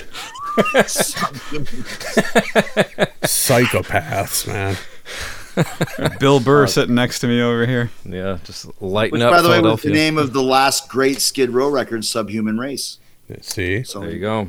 They must have recorded it in Philly with Bo Hill. Yeah, right. All right. Are you guys ready for a Yardo question? Do you have time? Hell yes. Well, I got nothing else going on. Fuck, man. This is like my night. So Plus, he's on the West Coast. So. I'm on the West Coast. that's right. I have. This is when I always call you guys. I have a day off on the road, and so my instant reaction is, "What are those three fucking schlubs doing? Fuck, are you guys doing Pot of Thunder tonight or whatever it is?" And you guys usually are. So thank you so much for making my night much more exciting. Absolutely. We're happy to have you. You know that. And let's get to it. I don't get yards of questions. Motherfucker, I give them. Sing away. So aggressive. Yes, Chief. It's probably from Philly. It's Rod Carew, actually. Could be Rod Carew. Could be Rod Carew. When was Rod Carew? 70s? Yeah, 60s, 70s. I noticed because I had Minnesota. a very short window of collecting baseball cards, and he was one of my biggest cards. So 78 or so he was playing. Okay. Minnesota Twins, so I'm sure he spent a lot of time at First Avenue. Fucking great place. Probably man. Sean Hopper's favorite baseball player, if you think about it. Him and Shot Hopper used to do lewd and bang chicks in the bathroom at First Avenue back in those days. All right, I'm looking for a good one for us here. You ain't no looker either, sister. That's great. You gotta love it. Fucking Huey will be forever. Yet over. another reason to worship Huey Lewis. Yeah, exactly. 2 thumbs up for life for Huey Lewis. Oh yeah. Unassailable, basically. Yeah. Unassailable. It's true. Nick, wouldn't you agree?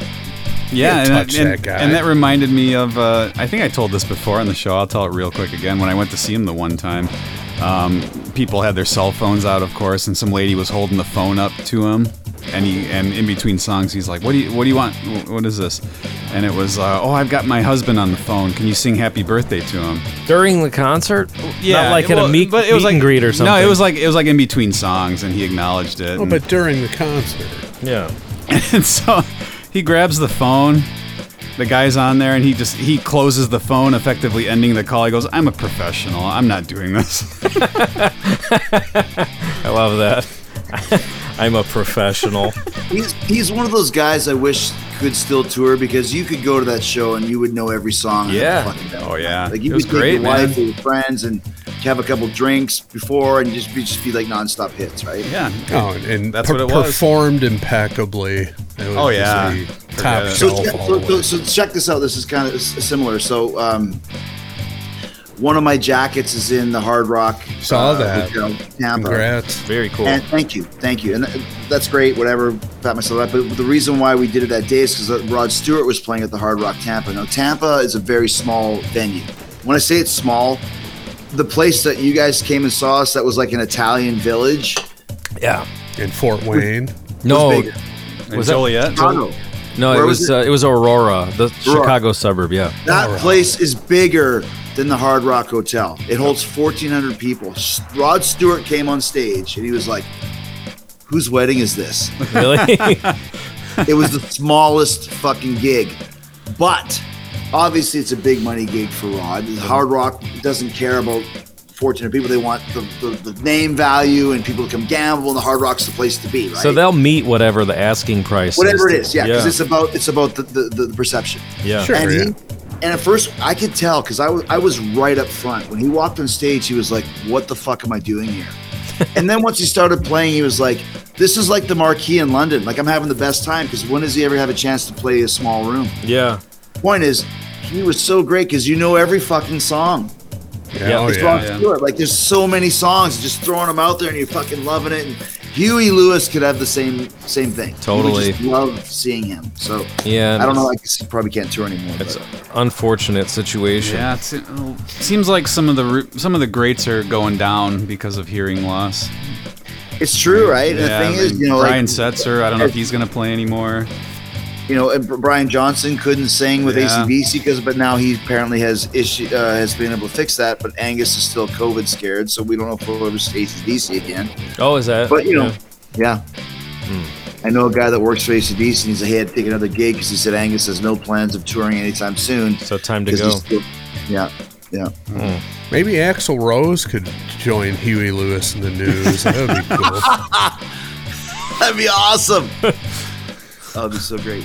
The last Huey Lewis gig was November 24th, 2017. That might be the end of it. But did Weather come out after that or no? I think somehow they were able to pull off an album. Yeah, but Weather was 2020. I think he was saying how he can't pick the melody out when he hears the music anymore. Yeah. It's not coming through clearly. Yeah, maybe he could get the thing. Apparently, like Brian Johnson had some kind of a new technology they could put in his ear. Maybe Huey can do that and be able to sing better. Get back on the road. Yeah. I think that's the problem with Bon Jovi nowadays. If you guys have heard any of his stuff, it's terrible. I don't think he can hear. I think his fucking hearing is fucked. And something's not right because it is awful. Yeah, but I think it's because I think he can't hear anything. Honestly, that's really the only explanation for how bad it is because it's just Emperor has no clothes. Like someone has to tell him. Like, yeah, you would think, but or he has to like watch a YouTube clip or read an article. Like he has to know this isn't good. As a singer, like fuck. Yeah, like I'm not nailing it, man. This sucks. He has to know, but then he's seeing the checks and he's going out on stage and seeing those full arenas, and it's like And you're right, and most people don't care, but we know. But I'm sure when you go to the gig, you're singing along. The chicks are singing along. They don't fucking care. They're just watching Bon Jovi, jumping up and down. Well, and Sambora's coming back in some capacity, isn't Is he? I thought they were in talks. That's the word on the street. Yeah. I didn't know that. I hadn't heard that yet. Yeah. That's cool. All right, so we got a Yardo questions from Corey Morissette. Who, by the way, runs the and the podcast will rock Van Halen podcast done pot style, where they do random Van Halen songs each episode. Definitely worth checking out. Good. What was that? What did you say? What's that? What did you just say? The guy. What? Looks like it looks like being hard of hearing is going around. I get yelled at by my kids and my wife all the time. Apparently, I'm hard of hearing. Yeah, me too. Every day. Up, man. You guys mumble. All you guys mumble. So there's a Pod of Thunder-esque show that does Van Halen. Yep, called and the podcast will rock.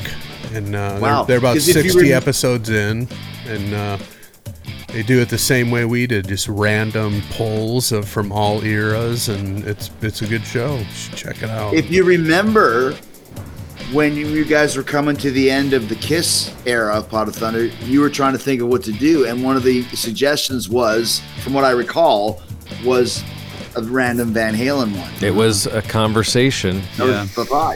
Motley Crue was the other band. And Scorpions were brought up. Scorpions, I remember Scorpions too. Considered. So, but yeah, no, that's who Corey's one of the co-hosts.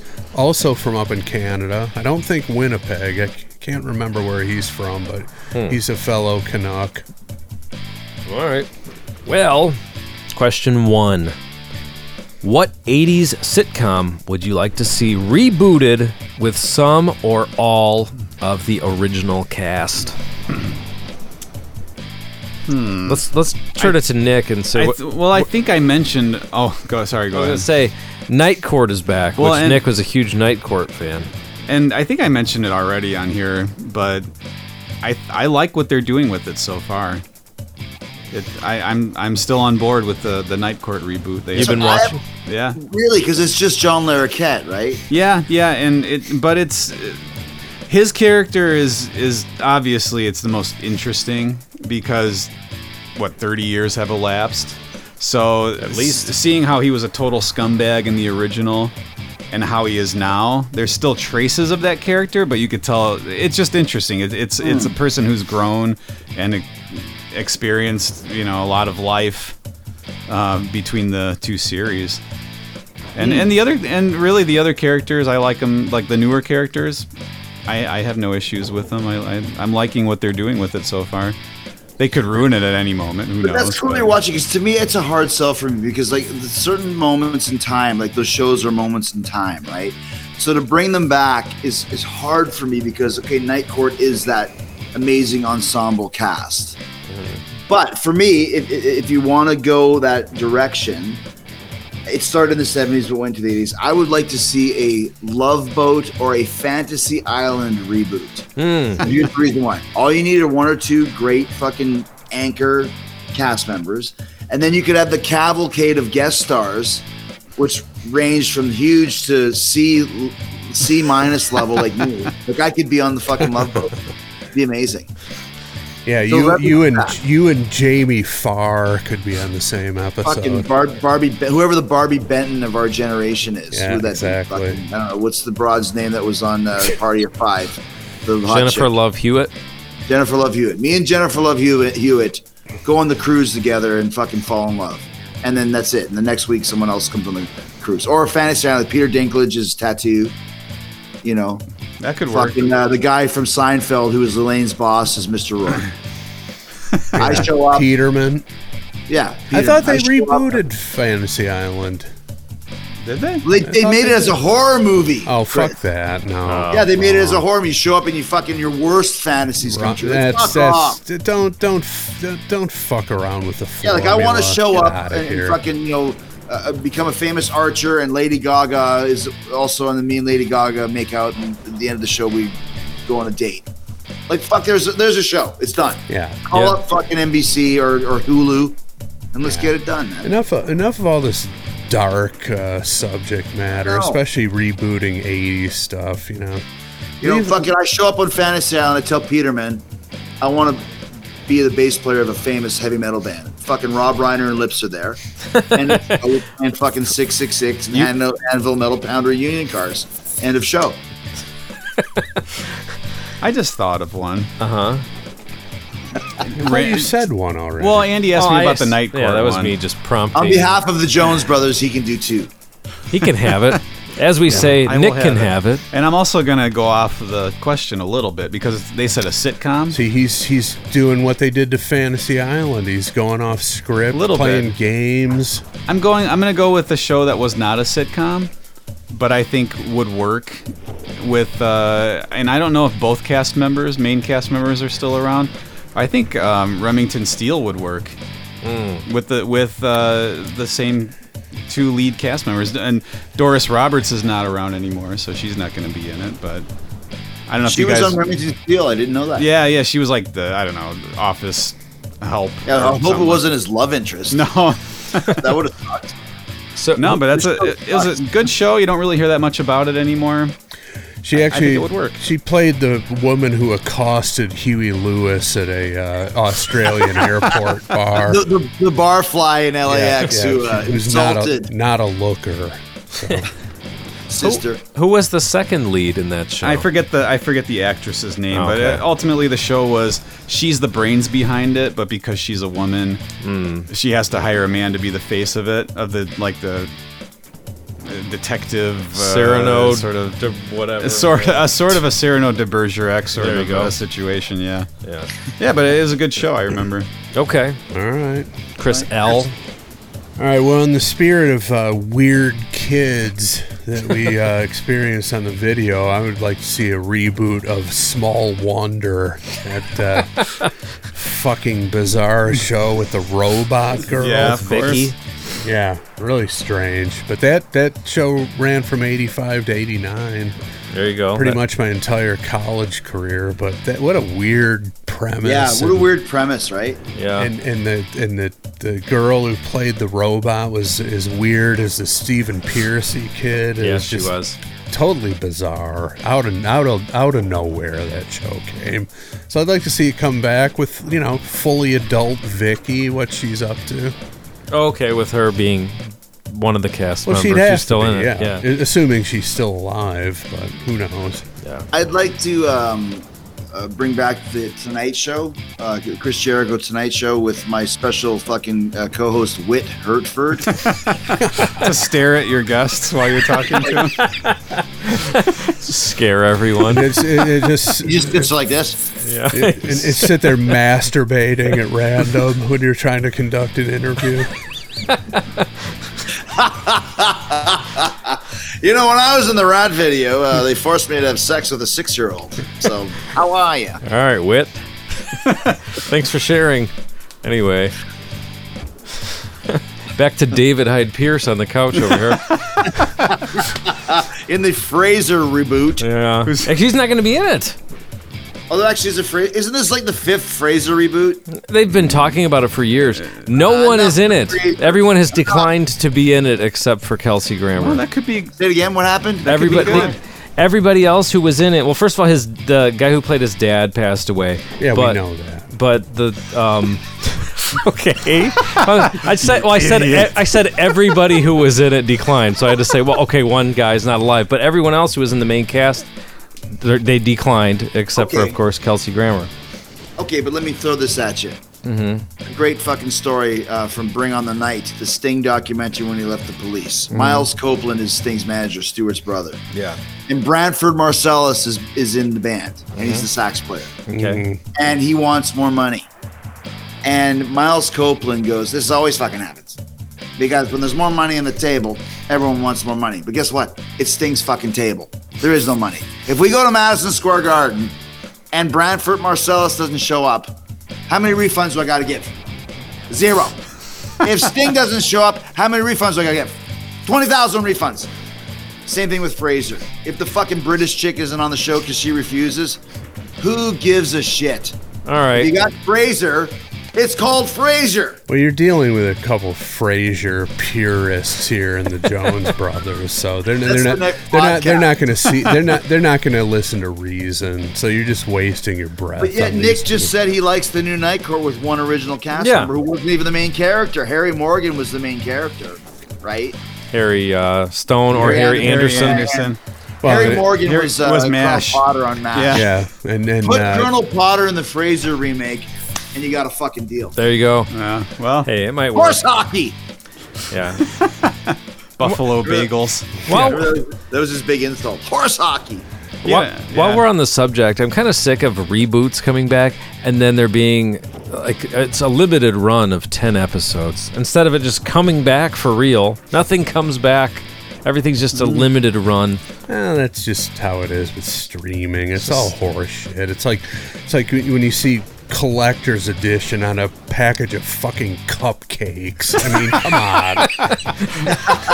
He's playing fast and loose with all this, it's running out soon. You better consume it. Fuck you. Just don't buy. Just here's an idea. Come up with something original.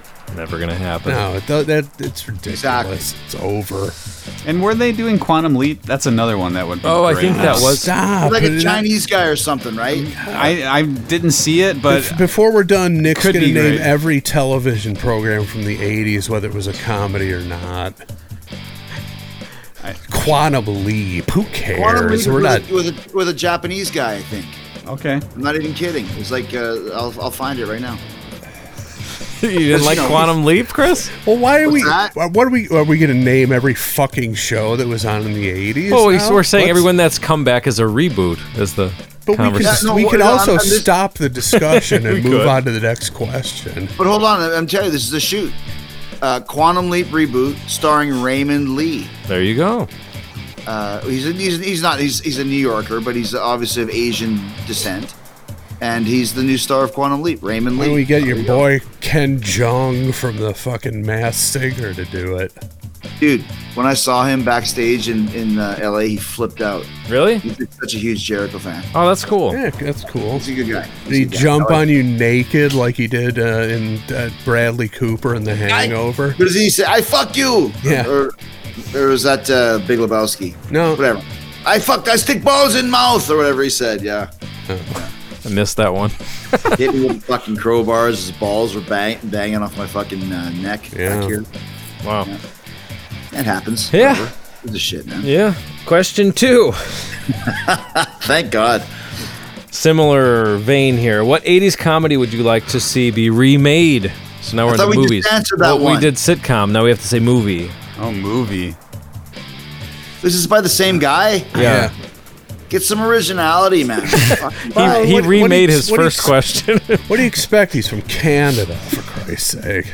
He's not from fucking Winnipeg, I'll tell you that. He's from Toronto, which is the worst. What's the question? What 80s movie? do you want to make? 80s comedy 80s movie. comedy movie? Comedy. Hey, but we could make our own rules if you just want to pick up. Yeah, that's true. How about Quantum Leap? That would be good. Was that a movie? Could we make Quantum Leap with an Asian lead, please? Here's the thing, though. Once again, remaking comedies from the 80s are very hard because the best 80s comedies are very 80s centric. Okay? Right. So, for example, Back to School, there was rumors they were going to remake it with Cedric the Yes, Entertainer. Please I don't remember do that. No. Well, that was You years can't and do years that. ago, yeah. They remade Can't Buy Me Love, which is one of the all-time great 80s movies with it was stupid. It was like it didn't make any sense because those movies exist in the time frame of the 80s. Yeah. So it's hard to say like remake it. It's not the same. Yeah, it's sacrilege, really. Really? I never knew that was even in consideration to have It was Cedric It really the was. Entertainer as Thornton Well, Mellon. he was Ralph Cramden, right? Yeah, in the that's true. Honeymooners. I think it's- You I think can't it's- do that, right? I think You it's can't. worse to have him as Thornton Mellon, to be honest with you. I would assume, Chris, Ellen, you can tell me if I'm wrong about this or what you guys think too.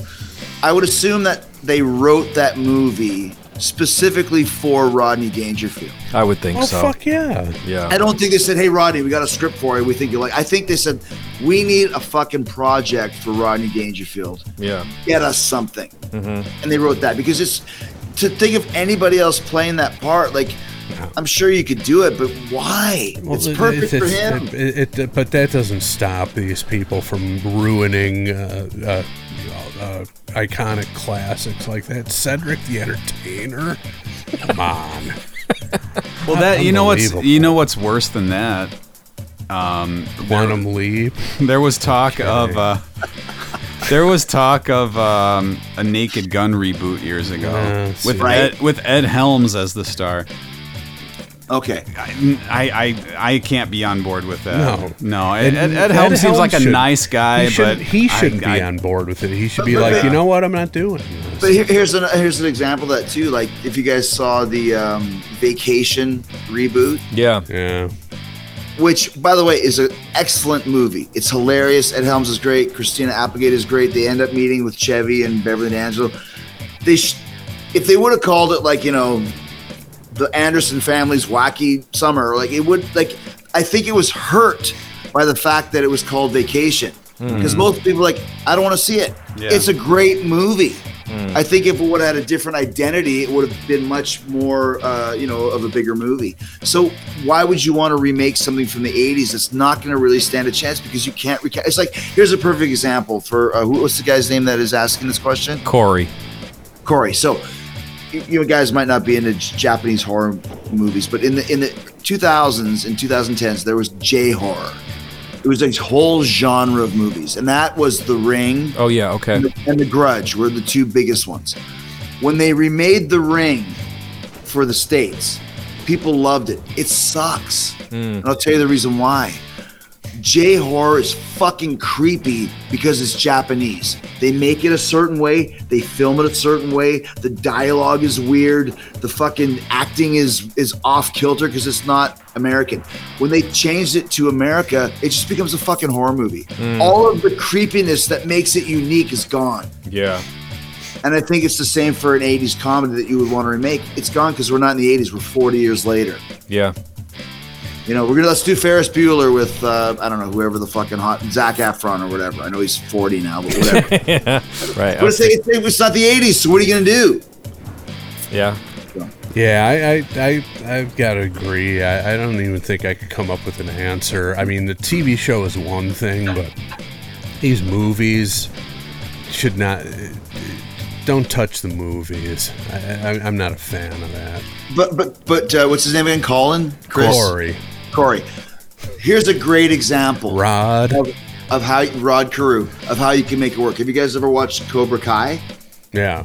No, that's good. That's a good point. It's great because they take the original characters, Ralph Macchio and Billy Zabka and those guys, but they add a whole new generation of their kids. Mm-hmm. So it works because you got the characters we know and a whole bunch of brand new, interesting people that most of the show is built around. So combine the two generations and you got something. And go ahead, Andy. I was saying, like you said, they called it Cobra Kai instead of Karate Kid Part 5 or whatever. Like you get what it's from, but they're not using the exact title. But just not to cop out on Colin's question, I will say we're going to do a Ferris Bueller reboot, and it's going to be called Mr. Rooney. Okay. And it's about Mr. Rooney and Forrest Bueller and their fucking kids. Okay. Wait a minute. You got to be careful when you say Mr. Rooney and fucking kids. You got to. Now we're getting back into Hertford territory. Yeah, careful what we're saying here, what they're doing, what kind of film we're putting out. Because Jeffrey Jones had some issues. And I know it's Ferris Bueller, by the way. I just like saying Forrest Bueller. All right, so that's it, huh? Did you have one, Nick? So, no, it'd be more of a sequel. Okay. But I think Spaceballs 2, The Search for More Money could happen, even though John Candy and Joan Rivers aren't with us any longer. But, I mean, goodness knows there's enough Star Wars stuff to lampoon again. Was that something that was it ever called The Search for More Money? It's in the first. Well, you know, Mel Brooks had History of the World Part 1, and obviously there was never a Part 2. Yeah, right. they had. Well, I think the yogurt character right toward the end said, "We'll meet again in Spaceballs 2: The Search for More Money," and I think even in the end credits it says something about that. That's a good call. I would go for that. I don't know how it would be. Much more. See, now that's creative thinking on Nick's part. So that's what Nick good. brings to the table, man. Yeah, he's on a higher plane than the rest of us. Creative thinking and incessant references to Quantum Leap. Fuck. You don't like Dean Stockwell? I don't. It had nothing to do with What's the problem that with Dean discussion. Stockwell? Zero. I like John Stockwell from Christine. That was pretty cool. Zero. Okay, I agree with you, Nick. That's a great idea. And like you said, there's 6 more movies to lampoon now. Yeah. Think about that. Yeah. It's ripe for the... And there's the Mandalorian series that could be lampooned. Fucking Obi-Wan. I mean, that's... Jar Jar Binks, are you kidding me? Oh, yeah. Yeah. That's a movie right there. And what... I've got one. History of the World is coming out, yeah, right? Yeah, what's that? What's that? The guy, he was a DJ Blu-ray, and he expounded down Isaac or whatever that guy's name is. Okay.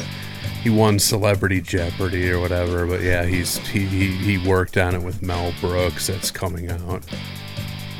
What's that? Another History of the World? History of the World Part 2. I've been seeing commercials for it, yeah. Yeah. Mel Brooks is still alive, right? Yeah, he's in it. Yeah. Well, that's cool. I would dig that. Like 40 years later, that's pretty cool. Yeah. Did you guys ever see History of the World? I never saw it. Yeah, Gregory Hines. I didn't see it. Is it good? Yeah. Madeline Kahn's great in it. I had a choice to see History of the World or Amazon Women on the Moon, and I went for that one. So. Oh, that's see now thinking what would be the next logical move from Amazon Women on the Moon. That would be a good thing to reboot that type of movie. But Amazon Women on the Tune, TWON. That's the name of the movie. Amazon Women on the Tune. Well, how about Earth Girls Are Easy starring us? Okay. Us four? Why not? Why not? I'm in. I mean, who's going to be Jeff Goldblum? Andy, probably. I guess. Andy. I could pull it off. Yeah, Andy's kind of more. He's the more organized one. I want to be Damon Wayans. Jeff Goldblum seems very organized. Yeah. I have a choice, and it'll be quick. There's a very quick rationale for it. I would like to see a reboot of Soul Man because the world needs another good blackface movie at this point. So, who would be in it though? Who's? It's Soul Man 2 canceled. Yeah, basically. Yeah, no kidding. Who would be in it though? Because Thomas Howell, man, he's not doing anything right now. That's true. Yeah, and have his kids want to do a minstrel show for the talent show in 3rd grade, and hilarity ensues. It's Soul Man starring his son D. Thomas Howell. Yeah. See, this is the creative thinking you don't get from Hollywood. You're not going to get this on the podcast will rock. I'll tell you that. Well, fucking guys ripping off our ideas. Take it easy on your fellow countrymen, Tooge. That's great, man. So the Colin's got a couple of answers. We did not cop out. Okay. Now, the third one is, what 80s album would you want to remake? Yeah, what's the third question? I'm off the show. Andy's got to Okay, Andy's third gonna one. Improvise here. Which 80s band would you like to see reunite for a tour? For fuck's sakes, Colin, get out of the fucking 80s. How old are you? Yeah, these are questions for your boy Rich Ward, Mr. 80s. Yeah, well, he would probably say like Aha or like fucking Mr. Mister or something like that. He would definitely say those things, and there's nothing wrong with it. No, I agree. The Guardians of the Jukebox stole the show on the Jericho Cruise. Yeah. Oh, they steal the show. I hate to tell you this, but they stole the show at your party too. I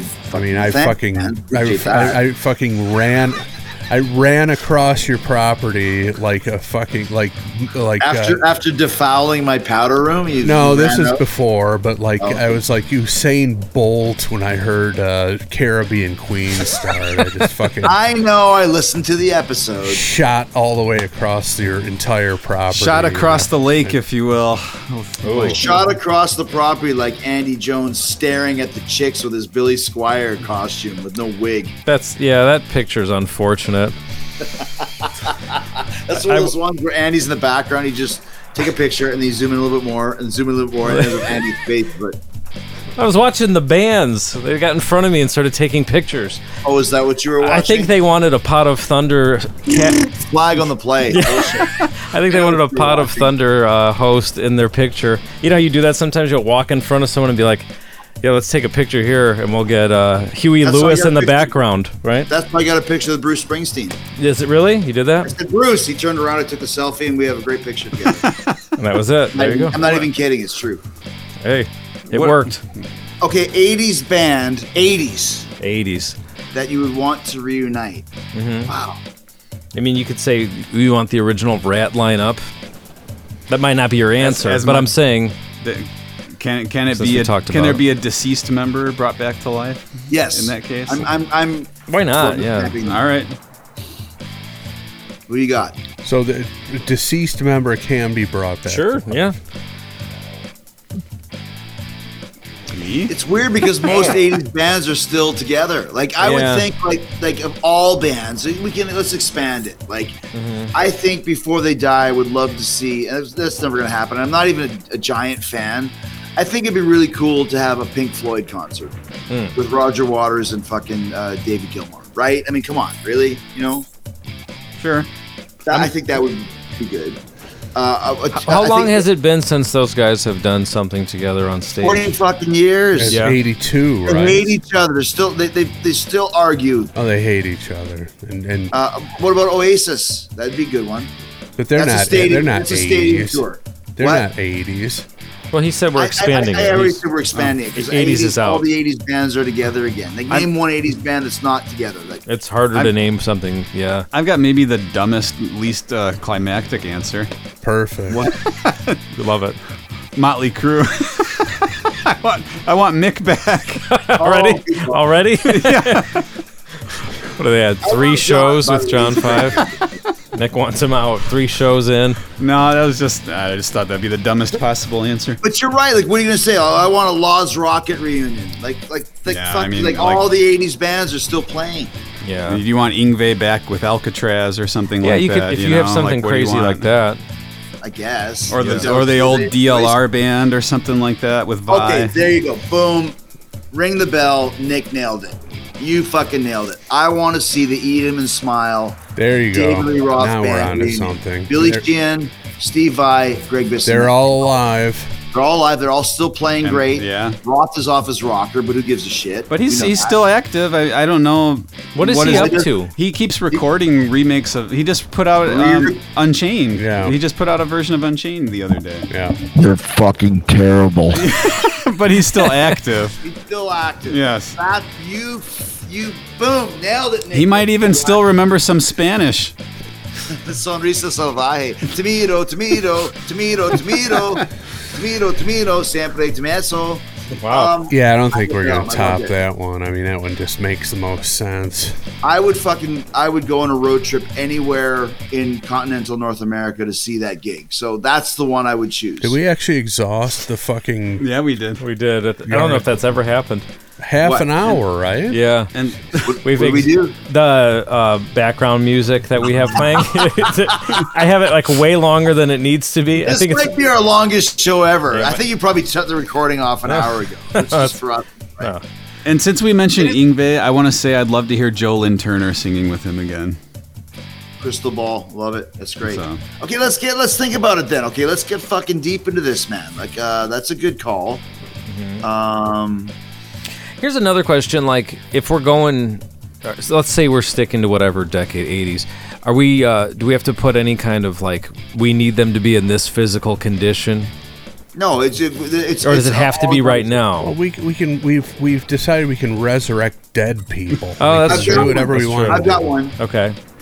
If we can resurrect dead people, or even not, I would love to see the Kiss fucking non-makeup lineup play a song, play a gig.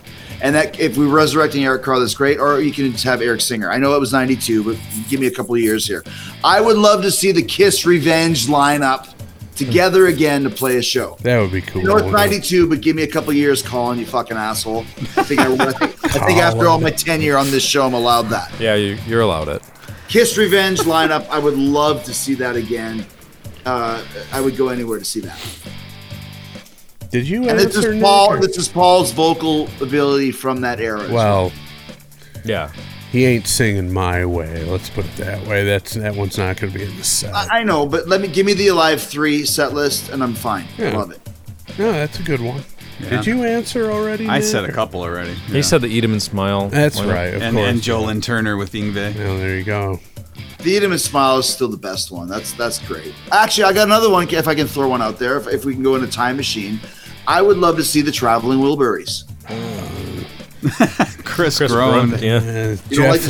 Jeff Lynne is involved. That's a deal breaker automatically. Turn his mix down. Who gives a fuck? We got George. How about we turn his heartbeat down and turn it off? Give me a fucking Traveling Wilburys, but instead of Roy Orbison dying, Jeff Lynne dies. Is that better? Okay, I can get on board with that. Jeff Lynne dies is the favorite phrase from this entire episode. And it sucks because Roy Orbison died, so now Jeff Lynne dies, and Roy Orbison's still alive. And we're going to go see that. I would love that. That's a compromise. It's what, Bob Dylan and Jeff Lynne are the only two? It's Tom Petty, it's Harrison. But as far as who's still alive, it's just those two, right? It's Lynn and Dylan, right? Yes. Yeah. Wow. Like the two worst members. I mean, essentially, Petty was the most important member, right? Well, George Harrison. Yeah, George Harrison was in this little band called the fucking Beatles. No, but I'm just saying, within the context of the Wilburys, wasn't he's like the lead vocalist? Wasn't he kind of? All of them. No, all of them were. But wasn't Full Moon Fever essentially a Wilburys album, but it was a Petty album? So what difference does that make? It kind of makes it sound like he's like he wrote everything? like he's taking the lead on something. He was the fucking Johnny Come Lately compared to all the other four, including Jeff Lynne. But the two Wilburys albums was all five of them taking leads and sharing leads, and that was the beauty of it. Well, actually, the second record, Roy had already passed away, right? So they only I have think 4 that's of them. correct. Yes. Yeah. But I once again, Tom Petty's one of those guys, like we said, like Huey Lewis, like fucking, God, or Prince, like fuck. I wish all those guys were still alive so I could go see them in concert. Like you would know every song. Yeah. Like, okay, Prince. Like, I want Prince alive again. I want to see Well, yes. 1980s era Prince. I want to see 1980s era Michael Jackson. Yeah. Like both of them, I want back. Well, Like, and here, come on, man. here would be my answer, since we can resurrect dead people, and we mentioned him earlier in the show. I'd want to see In Excess from the height of their powers in the 80s. Great call. Hutchins is one of the great frontmen of all time. Dude, and once again, I say this all the time. Had Hutchins not died, they would be an arena level band to this day. They'd be on U2's level. I agree. I don't know if with they'd you be there. U2 with the stadium level, but they would be a fucking arena band for sure. You're right, because Hutchins was a star. He would still be hot. He was sexy as fuck, and their fucking set list would be just Oh yeah. boom, boom, boom, boom, boom. They've got so many hits. Oh yeah, and that was a great band. And Great band. The brothers are always great in a band. Yeah. Fucking A. Fucking stupid. Autoerotic asphyxiation. Yeah. It should be banned. guys and girls listen to this show, never autoerotic asphyxiate. Yes, yourself. just simply masturbate like young Stephen Piercy. Like the rest of us. Hold on, say it again, Chris. Masturbate like young Stephen Piercy. Just close your eyes, whack away, you're fine. You don't need any belts around your neck. Oh my god! You don't need to hang yourself from the shower rod. Just sit there and masturbate. Do you think there was fucking foul play? Who actually does that? David Carradine and Michael Hutchins. Yeah. Is anybody else doing this? Probably some random guy over in Gary somewhere, but you know. Enjoy it. Some fucking enjoy it. Yeah, exactly. They're choking themselves in Joylet on the regular. Listening to this show while they're Oh my god, we're having a great conversation, but people are ready to fucking yeah. Like my wife specifically, she's gonna fucking kill me. Oh my gosh, is it 12:30 there? Yeah, it's fine. We know that Andy doesn't have a job to go to tomorrow. Damn. Wow. Yeah, that fits into the beginning of the conversation. Cut me deep. But you will. Just hold on, kid. Okay. Well, thank you for your belief in me. Thank you to Corey for your Yardo questions. He also said thank you for being the recognized symbol of excellence in rock and roll podcasting and for continuously being the best part of my week. Thank you, Corey. Thanks, Congrats Corey. on 500 episodes, and here's to 500 more. Oh, don't do that to us. I'll be here. I hope so. When the Yardo question is, what podcast do you wish would reunite? I'm going to say fucking Pot of Thunder. Well, someday. Hopefully you don't have to say. Let me just say this for anybody else. Congratulations on 500 episodes in 10 years. That is a huge deal. Do you guys know this? There's literally 1 million, and this is not exaggeration, 1 million podcasts. And they fucking come and go so quickly because it's not easy to do a podcast and be good and have a fan base. So you guys having 10 years of this, 500 episodes, that is unbelievable. Congratulations to you guys. Appreciate it. And a large part of our longevity and success is, of course, attributed to you. So thank you for your support. Always an honor, and thank you guys for giving me something to do on days off on the road. Every time I have one, I'm going to call you guys. You're like my fucking side hustle. I hope so. Yeah. I've been called worse. So I will be called worse when I go up to bed and my wife is ready to gouge my eyes out. Hanging out with those deadbeats. You making any money yet, Chris L? Yeah, that was the impetus for the Patreon. Either monetize it or get the fuck out. Either make some money off this fucking thing or go back to Playboy. Well, that ain't happen. Although they did release a line of butt plugs, so if they need anybody to describe those, I'm available. All right. Well, thank you, man. Yeah. All right, guys. Thank you. Episode 501. And Tooge, we will see you in Hobart in a couple weeks. Oh, yeah. Looking Yes, forward we're gonna to come it. back to your house. We're going to be there in person with a giant fucking 10-pound pizza And I've got a couple tunes in mind that I think this scene you're looking at in the upper right-hand corner of your screen, you will be living in it. This one right over here. What does that license plate say? Next 20? Yeah. Okay. I'll tell you about it when you get over here. After you befoul my powder room. All right. All right. We will see you soon. Thank you so much for joining us. Always a pleasure. We'll be back. We'll see you in a couple weeks, man. Yeah. Looking forward to guys. it. All right. Thanks. Bye-bye. French fried potatoes, garlic mashed potatoes, loaded baked potato, or the waffle fries, or the rice.